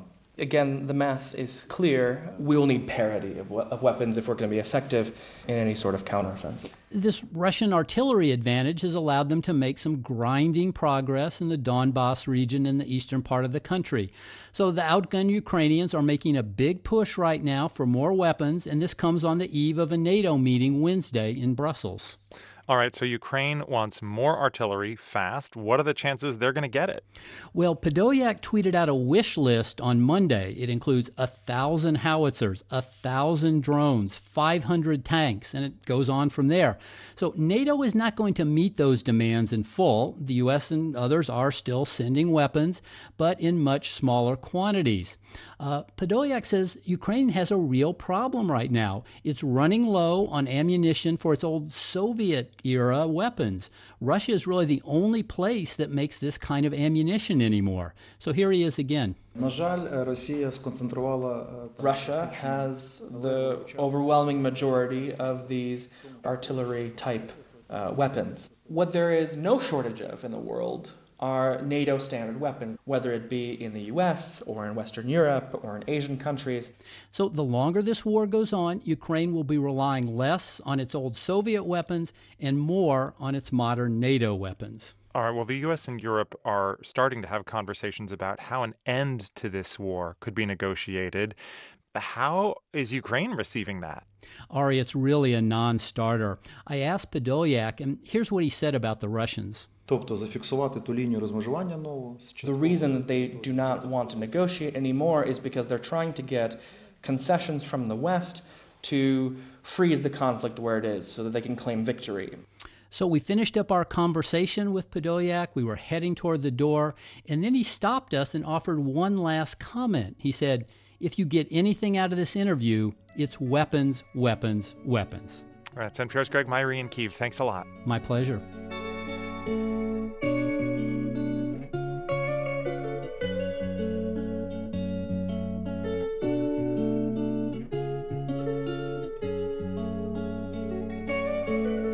You're listening to All Things Considered from NPR News. This is WBUR. As a rout in digital currencies deepens, crypto companies are warning of a possible recession and hundreds of employees losing their jobs. The crypto crash coming up. We're funded by you, our listeners, and by Historic New England, inviting you to enjoy June in New England. There are 38 historic sites and more than 1,000 acres of outdoor spaces to explore. Details at historicnewengland.org, funded in part by the Massachusetts Office of Travel and Tourism. A slide on Wall Street for the Dow and the S&P today, but not as bad as yesterday's. The Dow lost 0.5%, 152 points, to close at 30,365. S&P fell for a fifth day, down 0.38% to close at 3735. The Nasdaq picked up 0.18% to close at 10,828. All the details coming up on Marketplace at 6:30. Tonight, when the Red Sox host the Oakland A's at Fenway Park, Red Sox fans will have a chance to eat as the A's do. Red Sox food vendor Aramark is running a series of culinary visits called Chefs on the Road. Tonight and tomorrow at Fenway, the head chef of the Oakland A's will offer fans a California-inspired dish of summer cod with corn and chanterelles. Earlier this month, Fenway's chef visited Oakland and served up lobster rolls. We're funded by you, our listeners, and by Mass Cultural Council, committed to supporting a diverse, inclusive, and an anti-racist cultural sector in the Commonwealth. Through their racial equity plan and grant-making, Mass Cultural Council is working to better serve artists and organizations. Learn about their grants and services and the power of culture at massculturalcouncil.org. Some members of our Mara Society gave their support to match your monthly gift. The match ends tonight at midnight, so please give now at wbur.org. Should have a clear moonlit night ahead tonight, lows about 60. Tomorrow, sun shines back, highs about 74 degrees, so cooler than today. 79 degrees now. This is WBUR. Support for NPR comes from this station and from Indeed, a hiring platform for helping businesses of all sizes attract, interview, and hire candidates, all from one place. More at Indeed.com/NPR. And from Raymond James, a firm focused on transforming lives, businesses, and communities through tailored wealth management, banking, and capital markets solutions. Learn more at raymondjames.com. And from the Lemelson Foundation. It's All Things Considered from NPR News. I'm Ari Shapiro. And I'm Sasha Pfeiffer. Cryptocurrencies have been in free fall, and that's a gut punch to millions of amateur investors who thought they were buying into the future of finance. NPR's David Gura joins us now with more. Hi, David. Hey, Sasha. So this has been quite a rise and now fall. How did the crypto market get to this place? We're seeing a bit of a perfect storm taking place in the world of cryptocurrencies. Bitcoin has fallen dramatically. It's down about 70% from its all-time high, and other smaller digital currencies like Dogecoin are also down. In recent days, we've started to see the fallout from this. Several crypto companies like Coinbase have announced layoffs, and a couple others have halted withdrawals. Why are cryptocurrencies falling so sharply? Well, these are speculative assets, and a lot of what's driving the sell-off in stocks is also driving the sell-off in digital currencies. Right now, the Federal Reserve is hiking interest rates aggressively to fight high inflation. Bitcoin boosters have argued it would be the ultimate inflation hedge because there's a limited number of Bitcoin out there, but it hasn't behaved that way the way they said it would. Tech stocks have been tanking, and Bitcoin is definitely not rallying. Ed Moya is a senior markets analyst at the firm Oanda, and he says there's also a sense of panic that's contributing to this sell-off. The crypto house is on fire, and everyone is just rushing to the exits because there's just complete lost confidence in the space. I'll note this rout, this turmoil that we're seeing is in sharp contrast to what we saw just a few months ago when, if you remember, Sasha, it seemed like every other ad during the Super Bowl was for a crypto company. I do remember that. A lot of celebrities promoting them. How are those companies doing today? Well, not great. Today, Coinbase, the company I mentioned at the beginning, it's the largest crypto exchange in the U.S. It aired an ad during the Super Bowl that was just a QR code. Coinbase announced plans to cut a fifth of its workforce. BlockFi is another company that's announced layoffs. So is Crypto.com, which hired Matt Damon to be its spokesman. The CEO of Coinbase told his staff in a memo that the company grew too quickly, but he also said he made the decision to cut back because of economic uncertainty. He said he believes we're at the start of a recession. So we're seeing not only this massive sell-off in crypto, but also this overarching fear about where the U.S. economy is headed. Millions of people bought crypto, and that cannot feel good for their portfolios. No, this has been a really rude awakening for them. Ishwar Prasad is an economics professor at Cornell, and he told me 2021 was the height of crypto mania. That was certainly a watershed moment. So that meant that cryptos had risen a lot, and it gave them much more room to fall.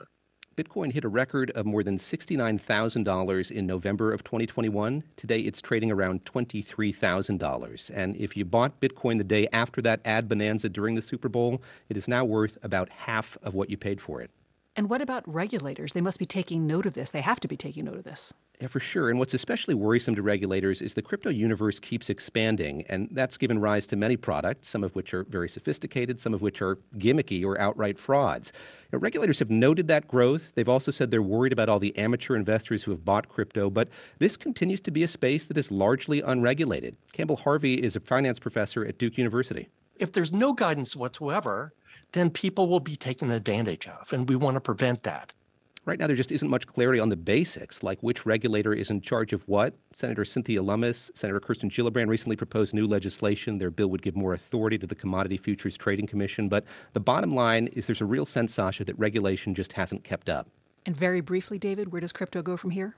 Yeah, there are plenty of crypto skeptics out there who are saying, I told you so, but true believers argue we're in what they call a crypto winter that will give rise to a crypto spring. More credible cryptocurrencies will survive and the rest will disappear. What does seem certain is given the environment we're in right now, with the Fed likely to continue raising interest rates, Sasha, there will be more pain ahead. NPR's David Gura, thank you. Thank you. Tomorrow marks 10 years since the announcement of DACA. Officially known as Deferred Action for Childhood Arrivals, the policy still protects hundreds of thousands of immigrants from deportation and lets them work legally, but its future is precarious because of legal challenges, leaving hundreds of thousands of young immigrants in limbo, as NPR's Joel Rose reports. For a temporary stopgap, DACA turned out to be surprisingly resilient. The Trump administration tried to kill the program, but the Supreme Court stepped in to revive it. And tens of thousands of undocumented immigrants who were brought to the country as children, sometimes called dreamers, rushed to file their applications. I knew that DACA was very fragile. Kurlish Orozco was one of them. I knew that it's something that could be taken away at any moment. But I guess I also had other worries, like being able to obtain this and get a scholarship and drive and get a job. Orozco is 19. She's originally from Nicaragua, moved to Miami with her parents when she was 2.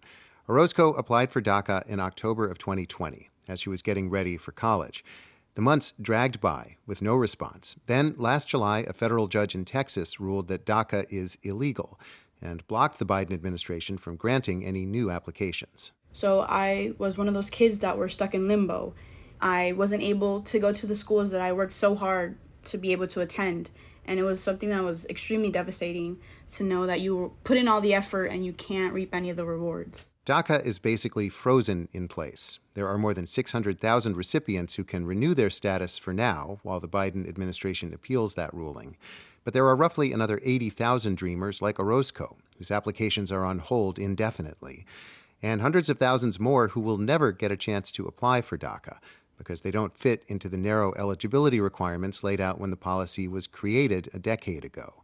As President Obama said at the time, DACA was always supposed to be temporary until Congress could agree on permanent protections for dreamers. Now, let's be clear. This is not amnesty.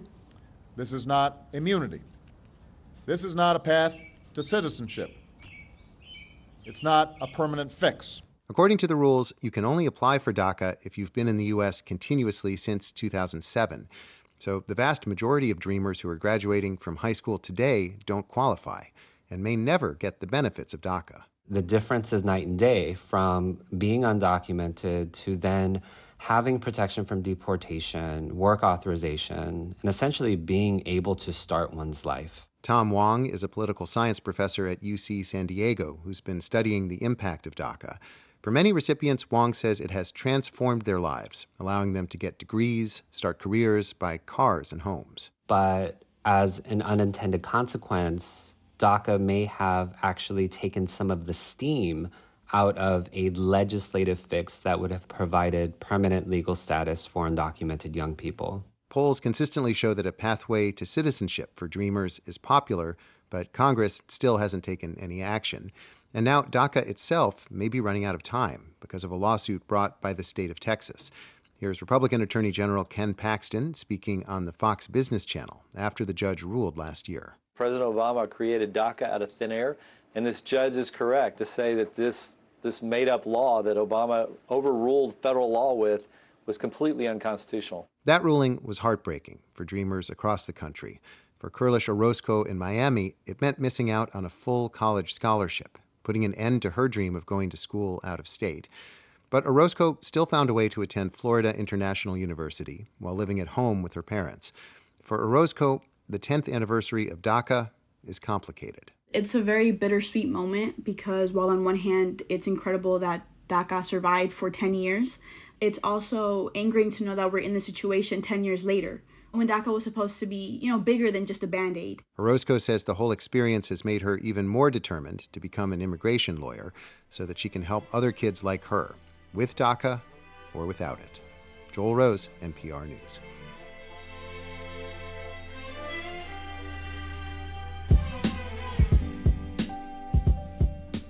You're listening to All Things Considered from NPR News. And this is 90.9 WBUR. The Red Sox are back home at Fenway tonight for a 9-game homestand. Tonight, the Oakland A's are in town for a 3-game series. Sox pitcher Nick Pivetta will face the A's' Jarrett Koenig. Coming to WBUR's City Space Monday, June 27th, historian Jessica B. Harris, author of High on the Hog, A Culinary Journey from Africa to America. Get tickets at wbur.org/events. 79 degrees now in the Boston area at 5:30. We're funded by you, our listeners, and by Empire Loan, with 8 New England locations.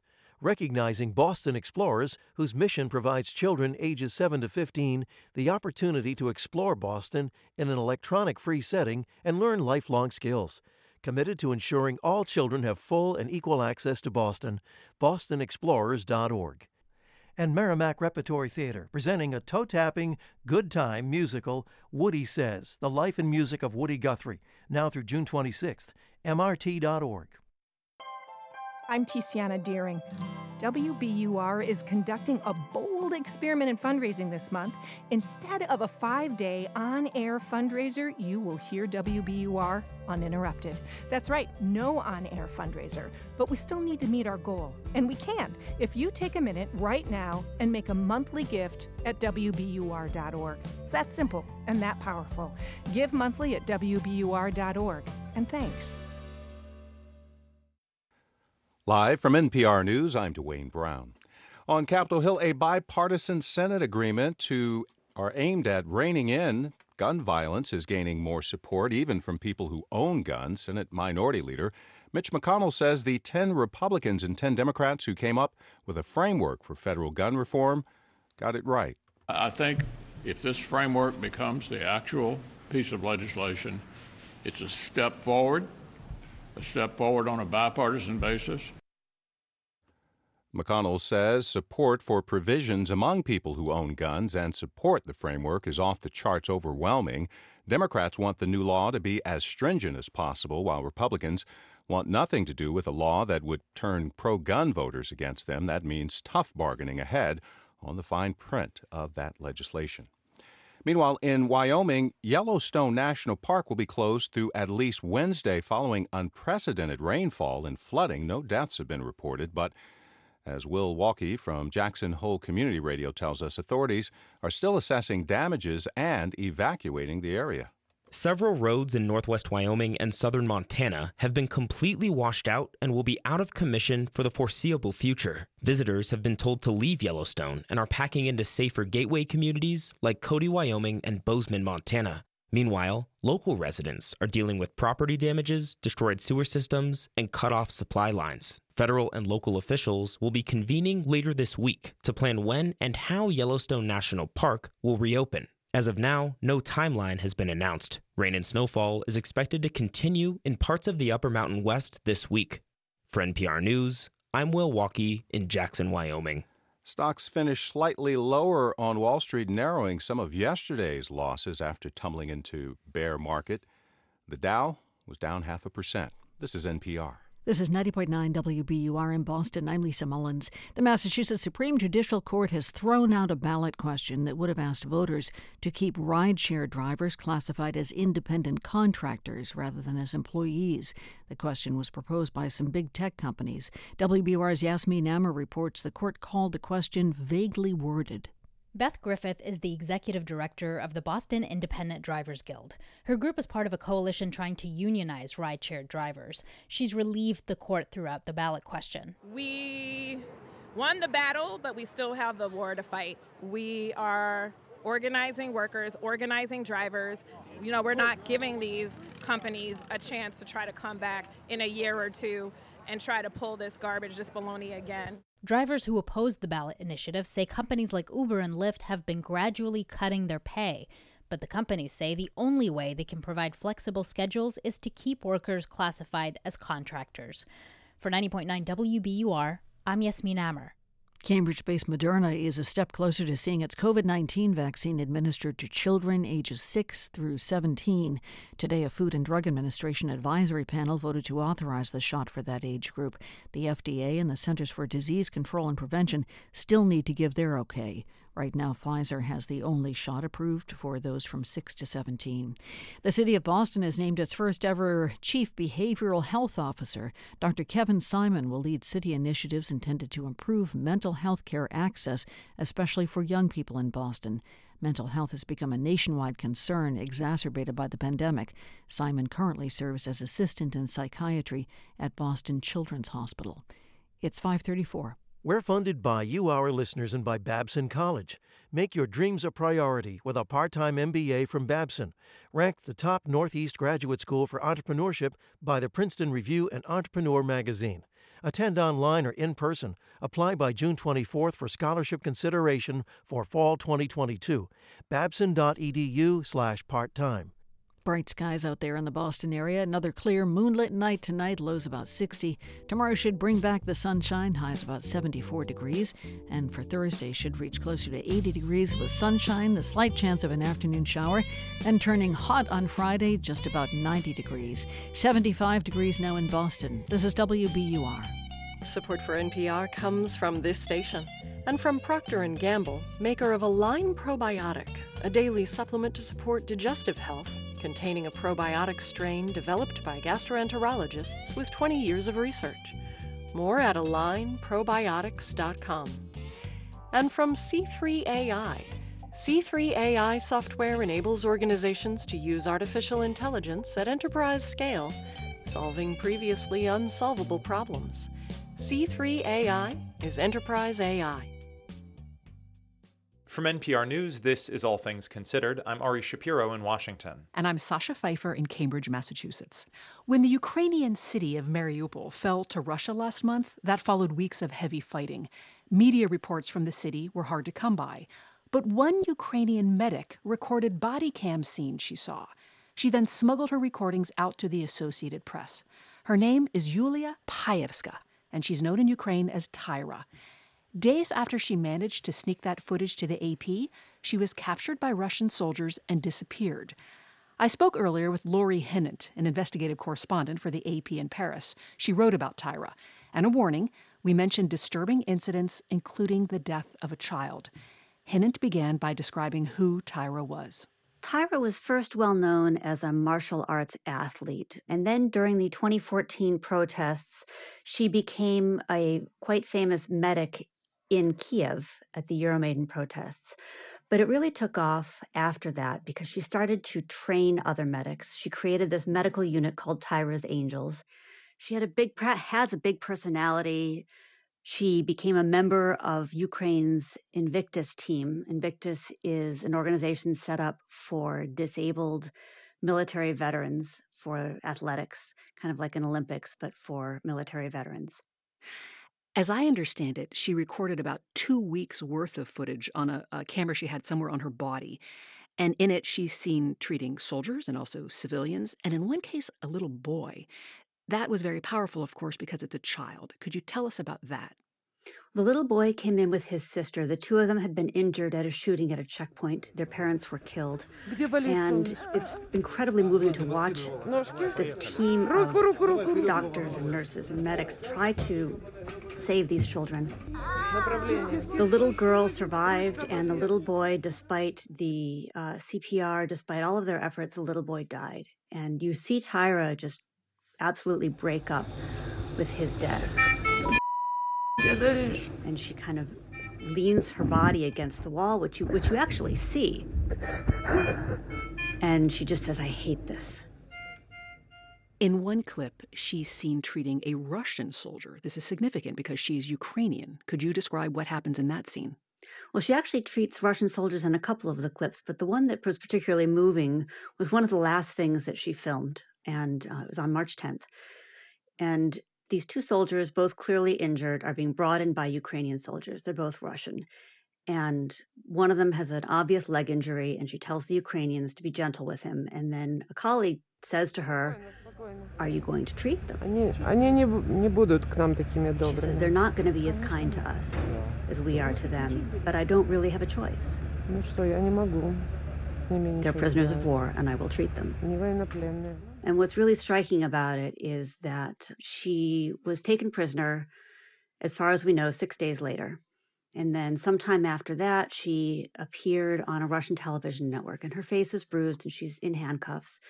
And when I see that footage and then think back to her comments about how they won't be as kind to us as we will be to them, it remains moving. Oh, I'm sure.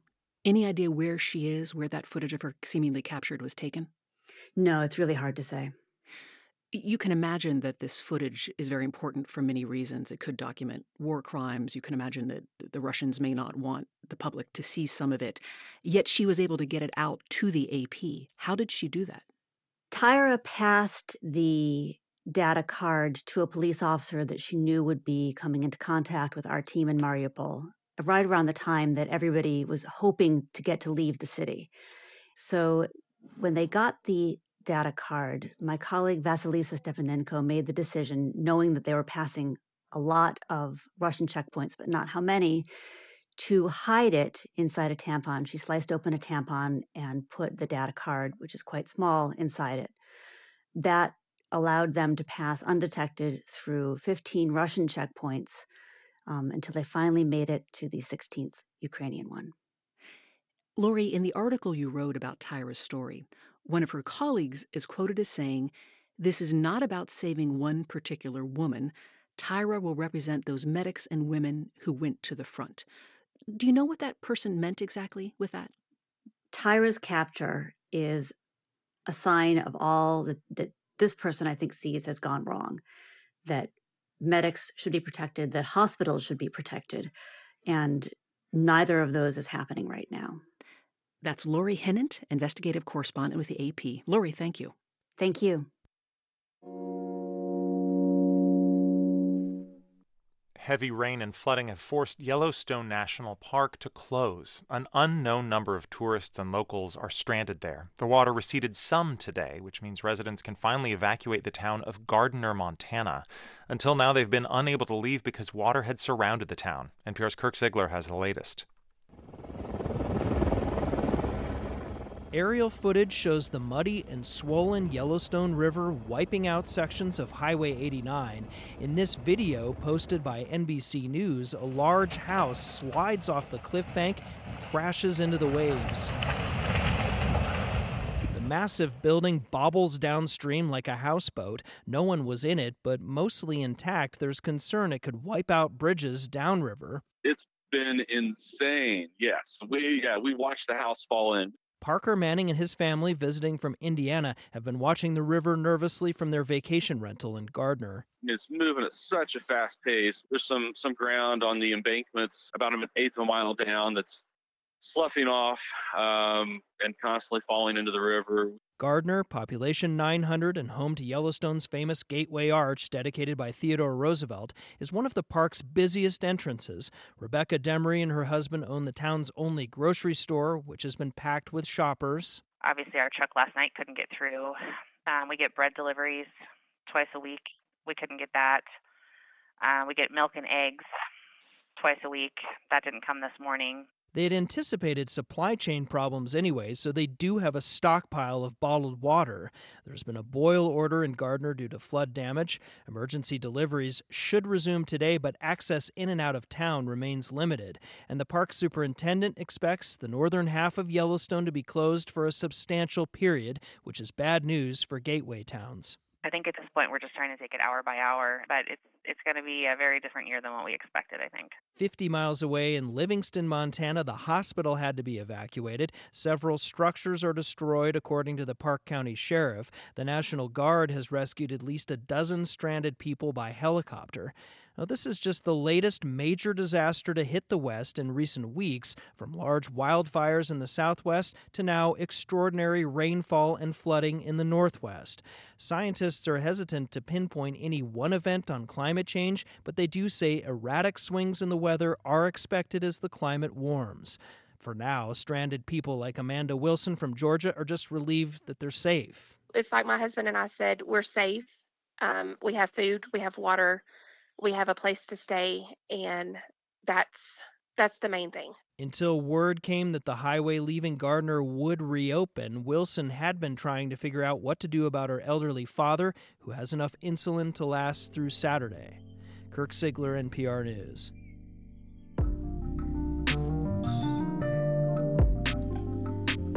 You're listening to All Things Considered from NPR News.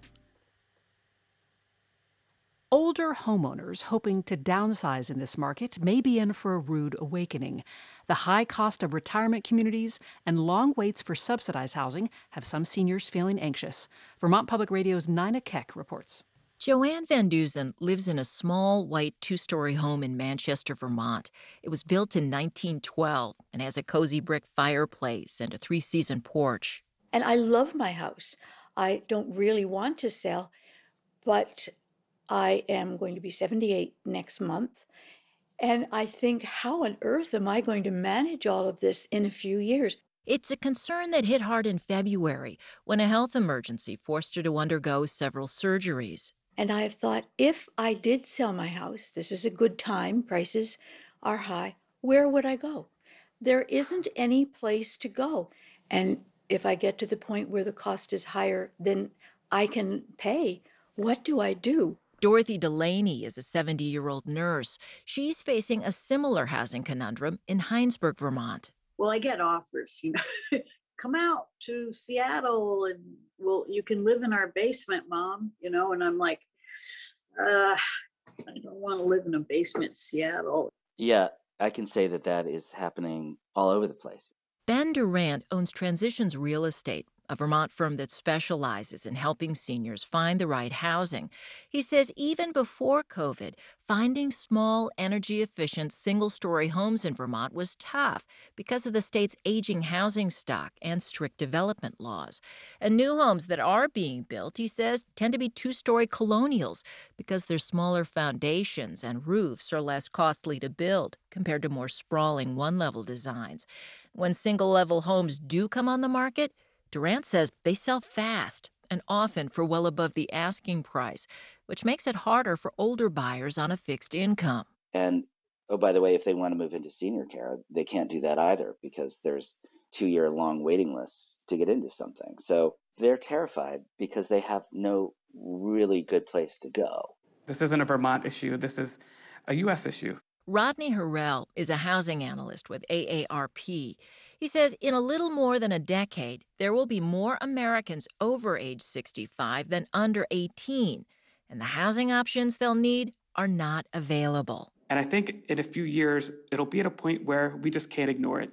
The challenge will be so high that it will be in every neighborhood, every community, that people will see these kind of shortcomings in their housing stock. Beth Mace agrees. She's chief economist at the National Investment Center for Seniors Housing and Care. She says higher interest rates and rising construction costs are one problem. Worker shortages across the board are another. But she says developers are noticing the need of aging consumers. So are states.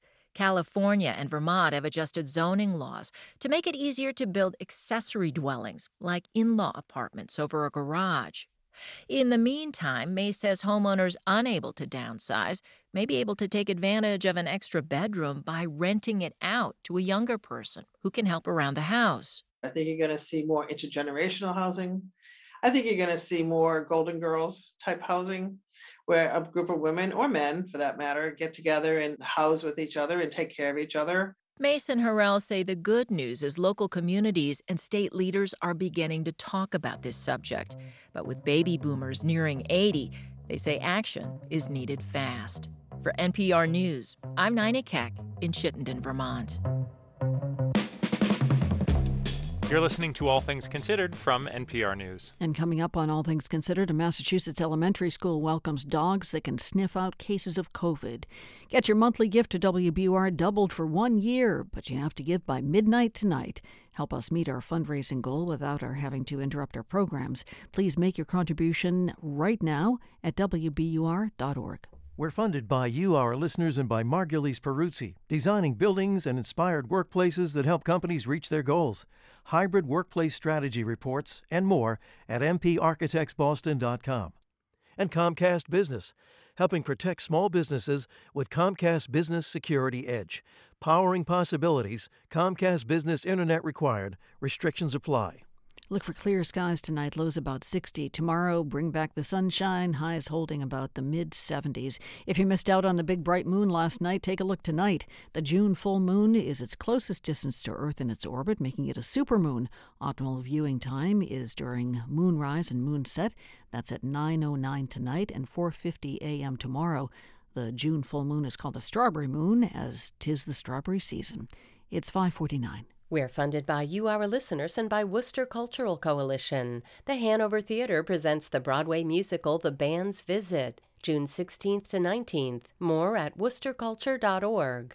And Cityside Subaru in Belmont with the all-new 2022 Subaru Outback Wilderness Edition. It's Summer of Love at citysidesubaru.com. We have a breach of the Capitol! Breach of the Capitol to the upper level! Congress's January 6th Select Committee is broadcasting its hearings directly to Americans. President Trump summoned the mob, assembled the mob, and lit the flame of this attack. But with partisan gaps widening and fewer people saying Trump is responsible for the attack on Congress, can the hearings break through with the American people? That's On Point tonight at 7 on 90.9 WBUR, Boston's NPR news station. This is All Things Considered from NPR News. I'm Sasha Pfeiffer. And I'm Ari Shapiro. For many people, the school year is finally wrapping up, and what a year it's been, navigating the dips and surges of the COVID-19 pandemic. NPR's Ari Daniel brings us the story of one community that helped keep its classrooms open by trying a unique approach with dogs. Two police cruisers are parked outside of Freetown Elementary School in southeastern Massachusetts, and they're bouncing feverishly on their shocks. You might think I had like an elephant in the back or something, you know what I mean? But it's a 56-pound lab. Captain Paul Douglas runs Bristol County's Canine Unit. He slips a harness onto Hunter, a not quite 2-year-old black lab. She rockets out of the cruiser. Hi, Hunter. Whoa, hi. Most of the Canine Unit sniffs out firearms or narcotics, but Hunter here only has nose for COVID. The principal, Michael Ward, escorts us into the building. He says the virus has turned this year into a roller coaster in terms of student attendance. You can't educate an empty chair, right? So you want kids in school all the time. He's relied on masking and testing, and also Hunter. She's part of a program that's training dogs to detect COVID on surfaces in schools like this one. And although the risk of getting infected with COVID by touching a surface is low, it's not zero. We could count on a dog coming on in, and it gives another layer of sense of relief for staff, for students, for myself, and obviously the community at large. Across the district, during peak COVID, Hunter and another canine Duke were routinely alerting to the virus. The dog is working just like you. We arrive at a first-grade classroom. You can say hello to the dog, but first let's have the dog do its job, okay? Hunter sweeps the room, quickly sniffing the garbage can, book bags, and desks. You're just walking around the classroom? Yep. So if the dog indicates on COVID, whether it's on a surface, whether it's on a backpack, whether it's on a jacket, the dog will sit. So then what we'll do is we'll tell the administration of the school, and they'll spray it down. The seeds of this program were planted 2 decades ago.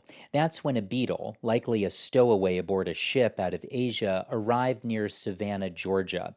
And that stowaway had a stowaway, a fungus. It led to over 500 million wild trees destroyed, as well as 1/3 of the avocado industry wiped out here in South Florida. Julian Mendel is a forensic biologist at Florida International University. As a grad student, he pondered how to detect the fungus before the trees got sick. It's the perfect task, he thought, for canines. So we've utilized canine science for ages to do the detection of many things, such as missing people, drugs, or explosives. And medical applications, sniffing out certain cancers or imminent seizures.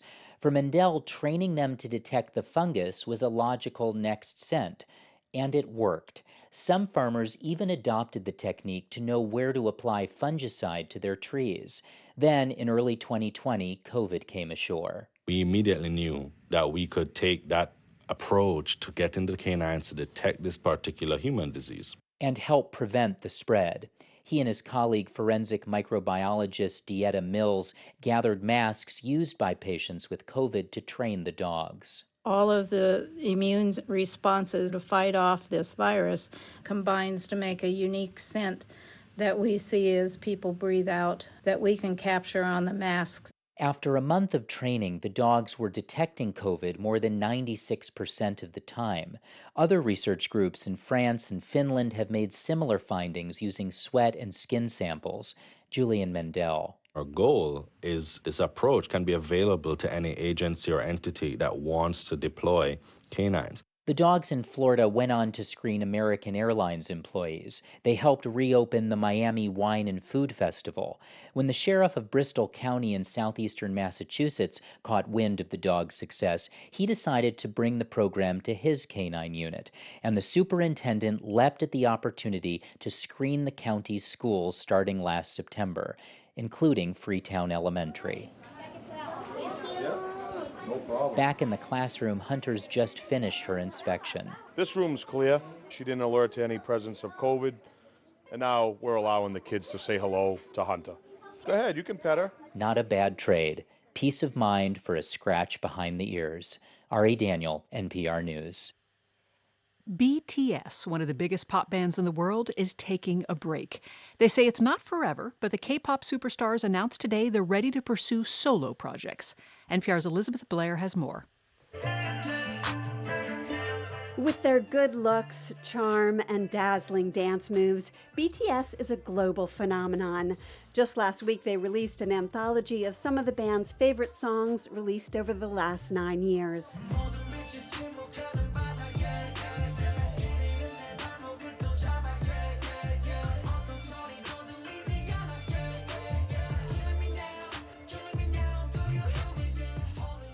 Today, BTS posted a video of the 7 members having dinner together. Over the course of more than an hour, they talk about a range of topics, touring different continents, doing interviews and other promotional events. They talk about hitting a rough patch. BTS member RM says they're exhausted and finding it difficult to concentrate on writing new songs. 그 할 말을 만들어낼 시간을 안 주는 느낌이 너무 있어서 그리고 이제 저는 인터뷰랑 가사 같은 걸 제가 많이 쓰다 보니까 There's no time to think of the messages to say, he says, so they plan to take time for other projects. They talk about their fans, known as the Army. They want to live up to their expectations and don't want to disappoint them. And there are a lot of them. The video to the song Butter alone has been viewed more than 770 million times.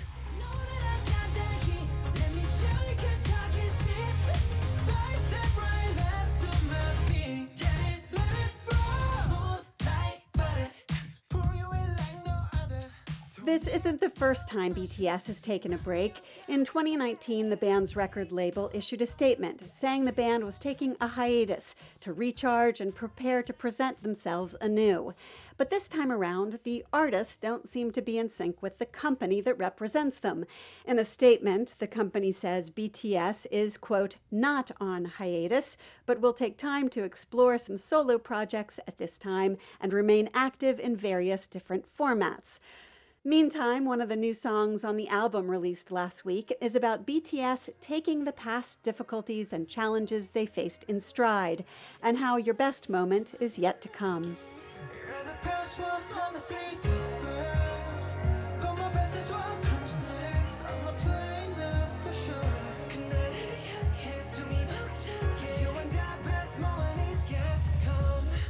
The song is at the top of Billboard's Hot Trending Songs chart.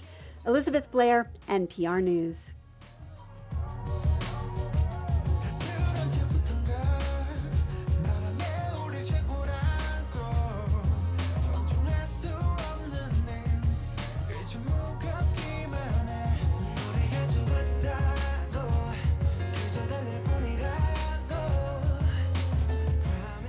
You're listening to All Things Considered from NPR News.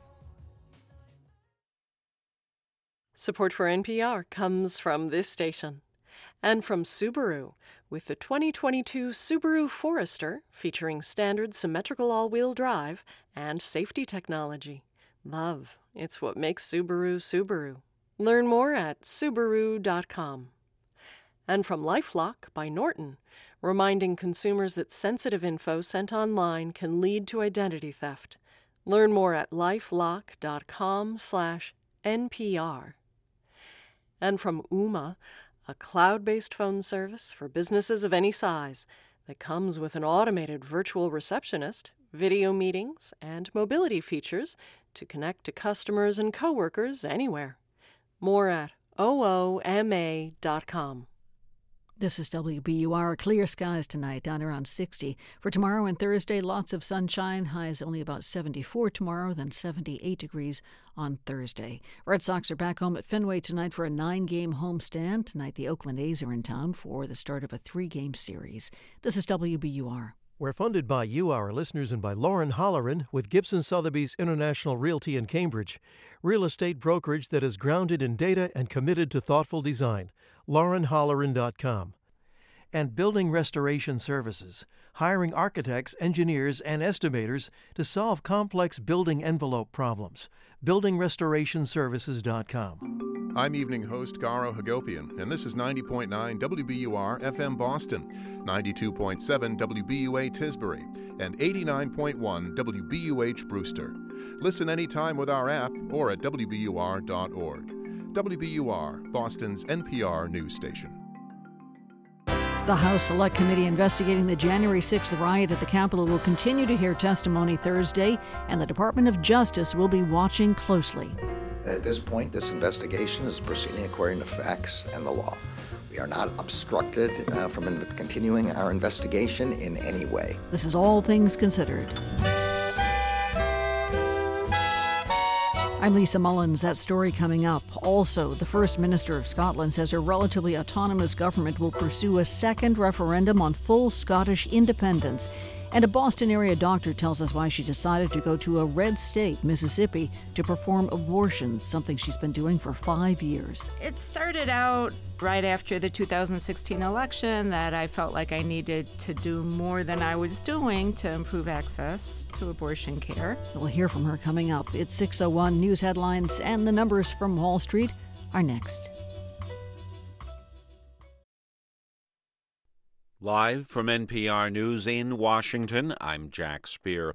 President Biden addressed inflation concerns during a speech at an AFL-CIO labor union convention in Philadelphia today.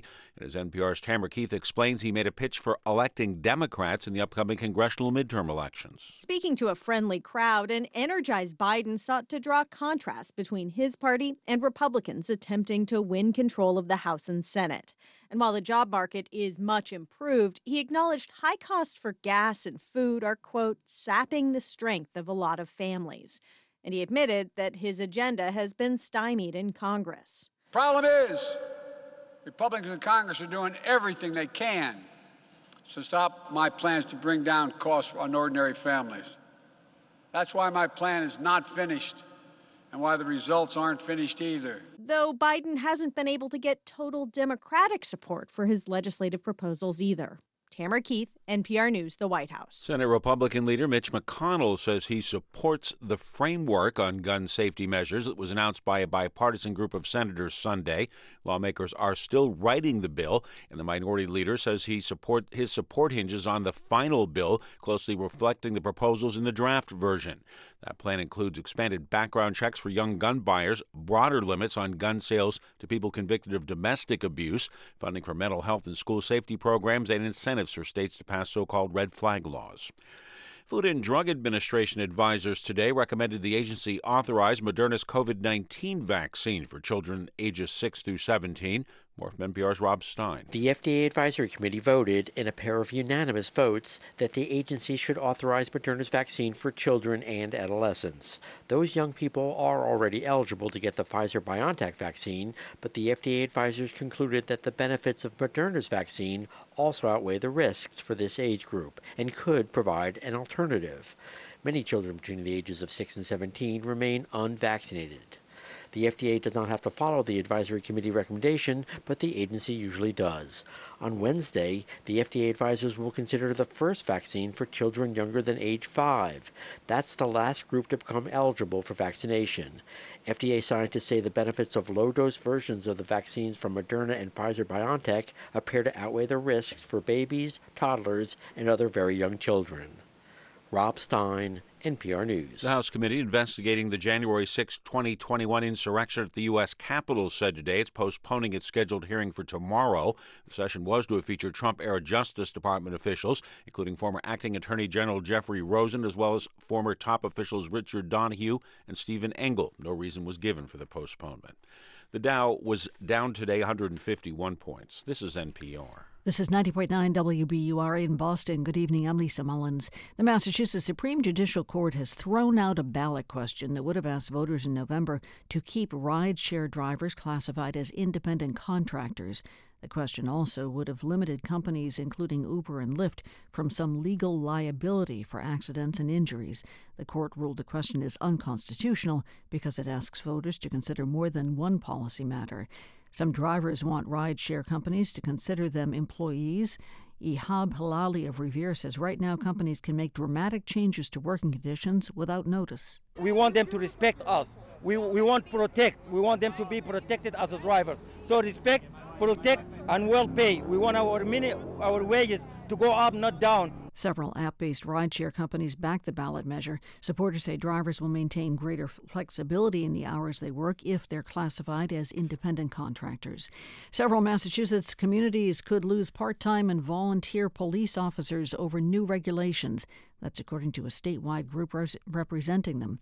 Volunteer auxiliary officers will have to undergo at least an additional 200 hours of training as part of new regulations from a 2020 statewide policing reform law.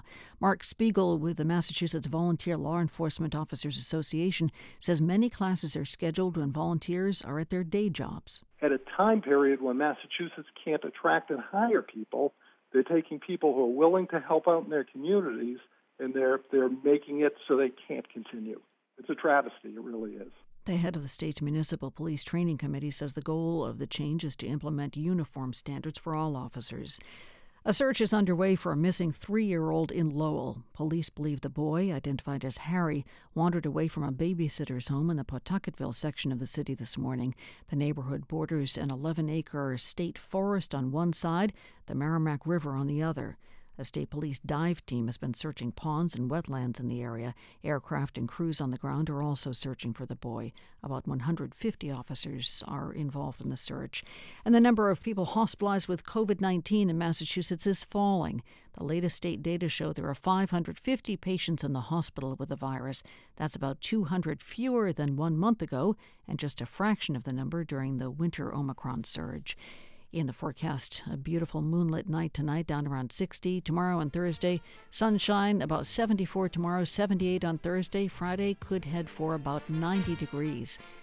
77 degrees now in the Boston area at 6:07.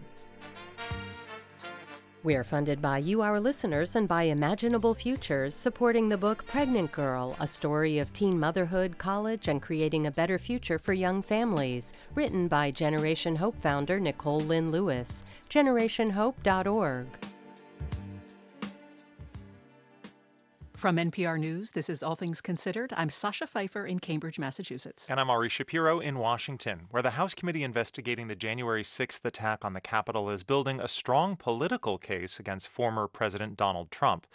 But Chairman Benny Thompson says he'll leave the legal case to the prosecutors. Well, I prefer that we complete our work and share that work with the Department of Justice, and they will make that call after that. Let's talk about where that Justice Department probe stands with NPR National Justice correspondent Carrie Johnson. Hi, Carrie.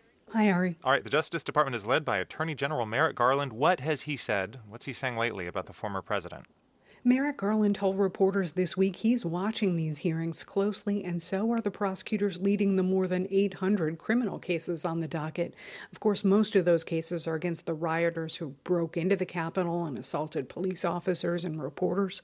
But federal grand juries are looking at the organizers and funders of political rallies, and they're asking questions about the fake slates of electors. That's all part of a plan to overturn the results of the 2020 election. Here's what the Attorney General says about that.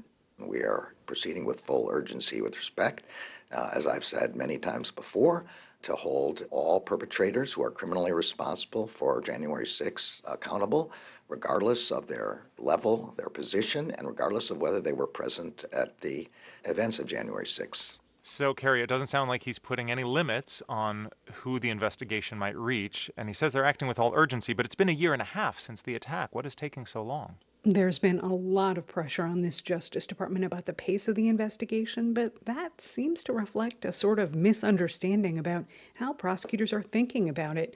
It's the biggest and most complex investigation in DOJ history. Leaders at this department have made a choice to start at the ground level and see where the evidence goes from there. The Deputy Attorney General, Lisa Monaco, explained this idea recently at the University of Chicago. We look at and investigate the crimes in front of us, and then we work our way up. We follow the facts, we follow the evidence, we follow the money, and have our investigation go out from there. And it's very important to do that in a methodical way. Monaco says prosecutors are letting the facts guide them. They're investigating conduct and not people or political viewpoints. It's impossible not to acknowledge that a prosecution of a former president would be huge, and the legal community has been debating this a lot. What are you hearing from your sources about what this would mean? Oh, these congressional hearings have been must-watch for a lot of my sources, and must-watch for the Justice Department, too. We don't know exactly what evidence prosecutors have gathered or what defenses there might be for former President Trump and his inner circle at this stage. And, of course, the standard for proving a criminal case in court beyond a reasonable doubt is a lot higher than presenting information to the public in a televised hearing. But former prosecutor Christy Parker says she thinks there's a real criminal case to be made. The actions the former president and some of his close associates undertook to overturn the result of the 2020 election are also very likely to be violations of multiple federal and state laws. Christy Parker says obstruction, conspiracy, and even seditious conspiracy could be on the table here. All right, well, before you go, what else is coming up in the January 6th investigation this week? It's going to be busy, Ari. We've got hearings at the federal courthouse later this week for both Steve Bannon and Peter Navarro. They're former Trump advisors who face criminal charges for contempt of Congress for not cooperating with the January 6th committee. And the House Select Committee has postponed tomorrow's hearing with former Trump Justice Department officials. We expect that to be rescheduled not too long from now. We're going to be watching there as they testify about former President Trump and his efforts to pressure them and perhaps even replace them with a more favorable member of the Justice Department in order to help overturn the election in 2020. That is NPR National Justice Correspondent Carrie Johnson. Thanks a lot. Happy to be here.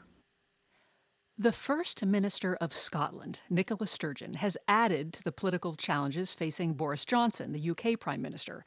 She announced today that her relatively autonomous government in Scotland would pursue a second referendum on full Scottish independence.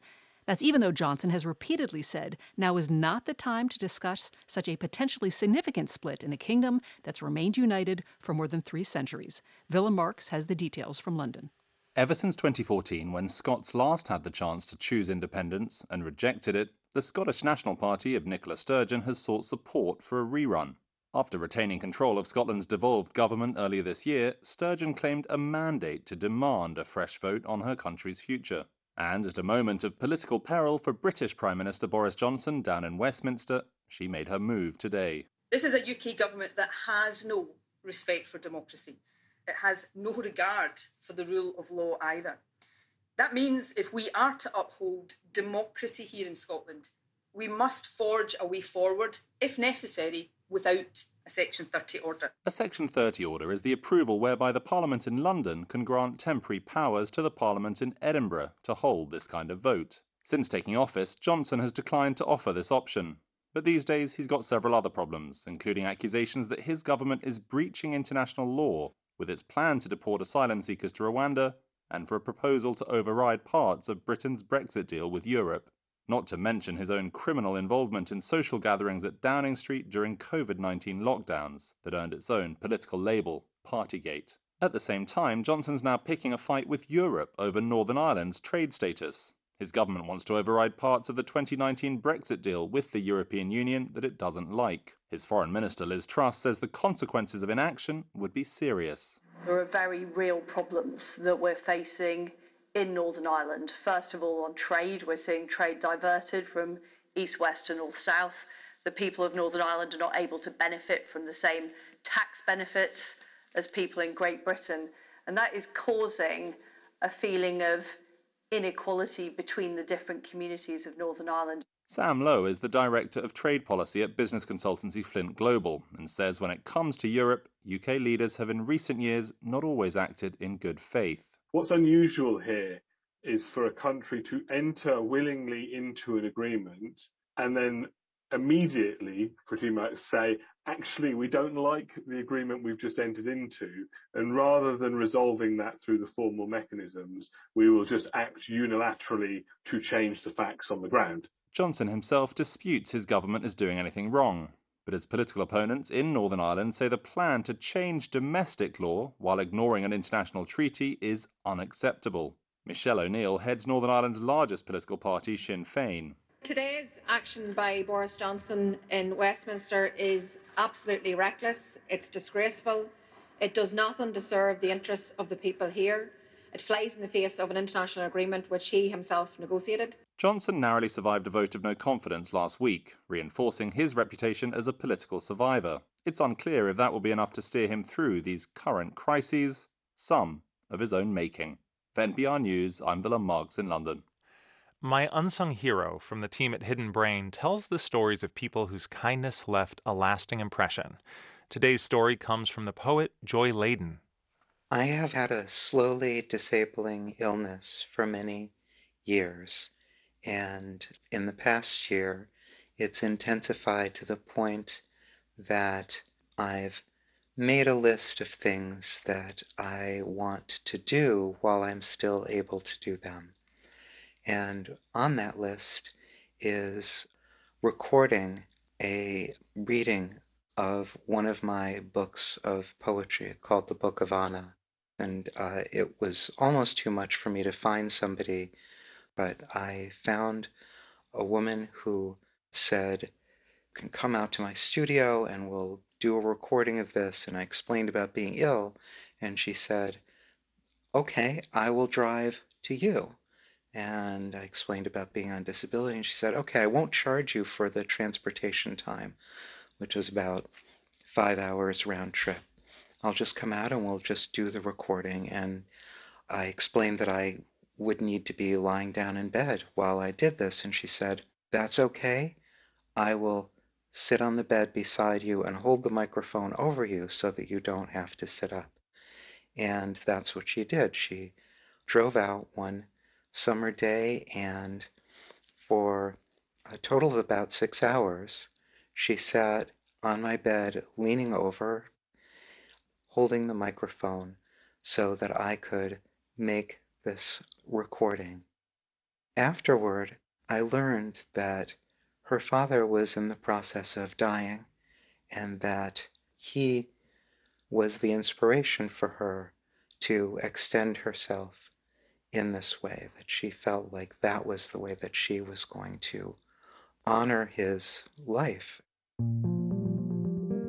Her example of responding to my need and my disability and my sense that this was important for me to get done by extending herself in so many ways, including giving up some of her precious time with her father, that makes her one of my unsung heroes. Unlike many of the people featured in this series, Joy Ladin actually knows the name of her unsung hero. It's Debbie Bleacher, an audio producer based in Sudbury, Massachusetts. And Ladin hopes to have that audio version of the Book of Anna completed by this fall. My Unsung Hero is also a podcast. You can find new episodes every Tuesday and Thursday. To share the story of your unsung hero, record a voice memo on your phone and send it to myunsunghero@hiddenbrain.org.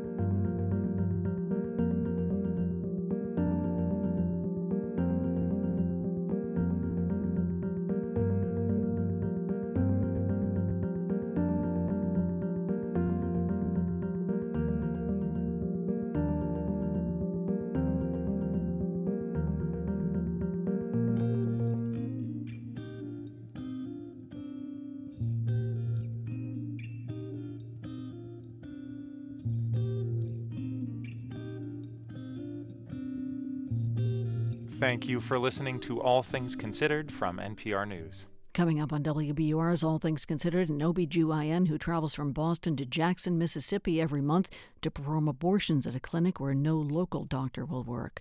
On Wall Street, a slide today for the Dow and the S&P. Not as bad as yesterday's, though. The Dow lost 0.5%, 152 points, to close at 30,365. S&P fell for a fifth day, down 0.38% to close at 3735.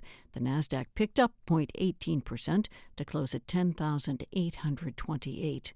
An architectural glass maker in the town of Easton plans to lay off dozens of workers. Solar Steel has filed a notice with the state. It'll cut 72 jobs by early August.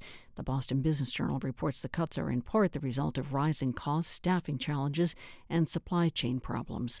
It's 6:19. We're funded by you, our listeners, and by Zoo New England. Experience Gorilla Grove, the incredible new immersive outdoor gorilla habitat at Boston's Franklin Park Zoo. Plan your visit at franklinparkzoo.org. And Xfinity Internet, committed to delivering internet service over a gig, designed to power your devices while fitting your budget. More at xfinity.com/gig. Your monthly gift gets doubled for a year, and you keep WBUR uninterrupted. Both happen when you give by midnight tonight.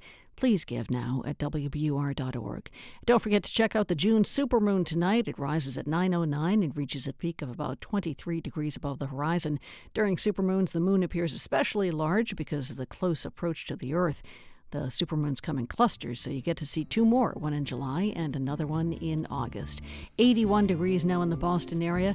This is WBUR. We're funded by you, our listeners, and by Lexus Broadway in Boston, presenting Wicked, flying back to the Citizens Bank Opera House now through July 24th. Available at lexusbroadwayinboston.com.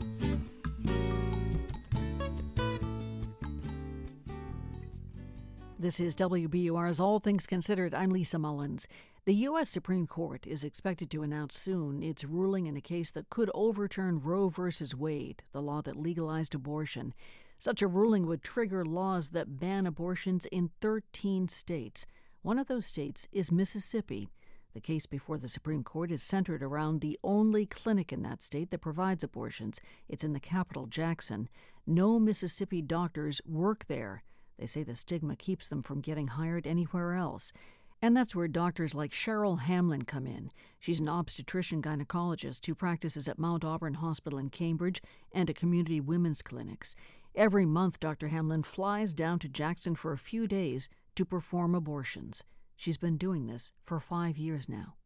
It started out really just right after the 2016 election that I felt like I needed to do more than I was doing to improve access to abortion care.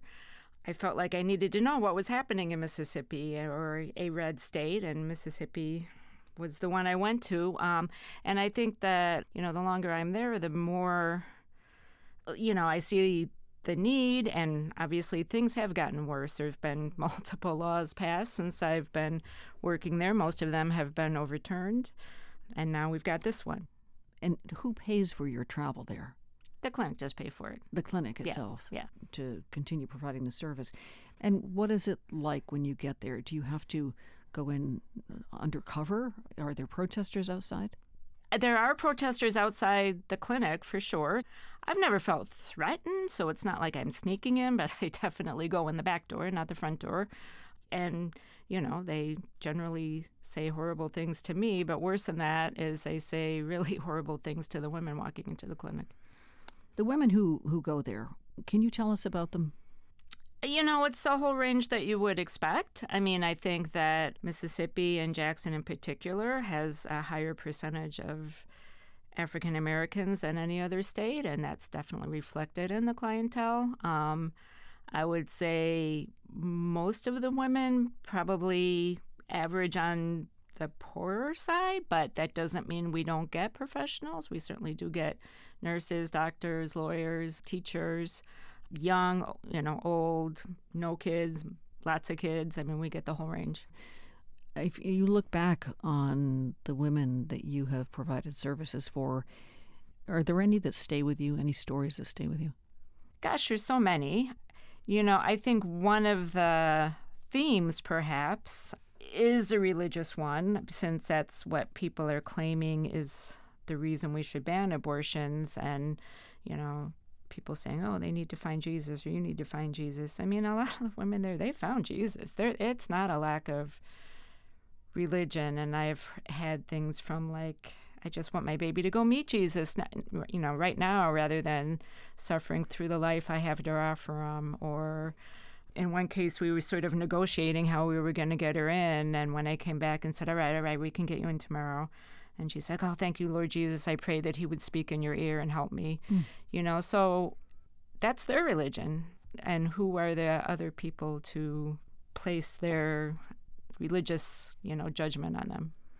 So you said one of your motivations in going to Mississippi was to find out what things were like in a red state, to try and understand what people who think in a different way, possibly, what their views are. So let me ask you that in regards to people who you are serving, you're providing abortions for, and then people who don't want abortion to be legal, who are on the other side. Maybe you've talked to them, maybe you haven't. Tell us first about your patients. One of the things that struck me early on was, comparing it to Massachusetts, was the difference in, healthcare options in general. Mississippi has one of the highest uninsured rates, and Massachusetts having one of the lowest ones. So the difference was fairly stark, that women actually didn't get birth control because they couldn't afford it, not so much because it wasn't accessible.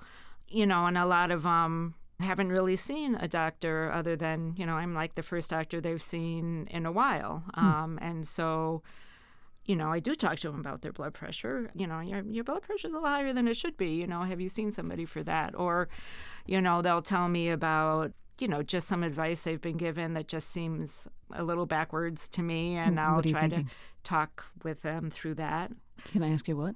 Several women have said that they requested a tubal ligation or something permanent and were told no, that they're too young, they don't have enough kids. And what's behind that? I mean, that's not a matter of lack of insurance. What do you think is going on there? I don't know if I know. It could either be a lack of taking the time to understand what the woman really needs, which we all know contributes to some of the healthcare disparities, that poor and women of color often aren't listened to as well. I have no doubt that's part of it. Some of it just may be that they're so desperate for doctors that, they may not have a lot of time for education, or maybe they're not the most well-trained. And what about the people who you would consider real red staters, the people who you're kind of trying to get your head around? Have you spoken with anyone who can kind of help you understand where they're coming from? Well, what's interesting to me, actually, is that I haven't always been shy in saying what I've been there for, and I'm surprised about the amount of support I get. The worst has been neutral, like, that's fine, but I think women abuse it or whatever. I mean, that was like the worst comment I've gotten. But I've gotten some like, wow, good for you. I'm so glad that you do that, more than you would expect, I guess. So the only really outspoken people really are the protesters in front of the building. And when I started going, I did try to engage with them, but you really can't. I've talked to them about, well, why doesn't Mississippi expand Medicaid? More women would have insurance and use birth control and, maybe feel more comfortable continuing a pregnancy if they weren't worried about insurance, and like, well, that's not going to make any difference. Nothing I say has made a difference. If you can't go back, where will your activism go then? Are you going to try to find places where these women can go if they need and want an abortion outside of Mississippi, elsewhere? Well, it's going to have to be multi-fronts. The owner and staff at Jackson Women's Health are opening a clinic in New Mexico, and I'm working on my New Mexico license, and it's right on the border of Texas, so it will be convenient to Texas. I'm hoping that my connections here will help whatever women that this would be the easier step, that they can come here. It's going to be some fundraising and kind of creative, how to get people where they need to be, to the extent that it's legal for both me and the woman wanting it, getting pills to them or, whatever it takes. It's going to take a lot of creativity and multiple fronts. And then, the real answer is we need the political will to change things. We haven't succeeded until that happens. Dr. Cheryl Hamlin, thank you. Thank you. Dr. Cheryl Hamlin is an obstetrician gynecologist based in the Boston area who's been providing abortions in Jackson, Mississippi every month since 2017. This is WBUR. If we're your news lifeline, give monthly and support. You get your support doubled by some members of our Morrow Society. That happens only until midnight tonight at WBUR.org. Looks like a nice evening, a clear night tonight. Lows about 60 for tomorrow. Sun shines back. Highs holding to the mid-70s. Thursday, mostly sunny, up around 78 degrees. Could make it to 90 on Friday. This is WBUR at 6:30, and Marketplace is next. WBUR supporters include Building Restoration Services, hiring architects, engineers, and estimators to solve complex building envelope problems. BuildingRestorationServices.com.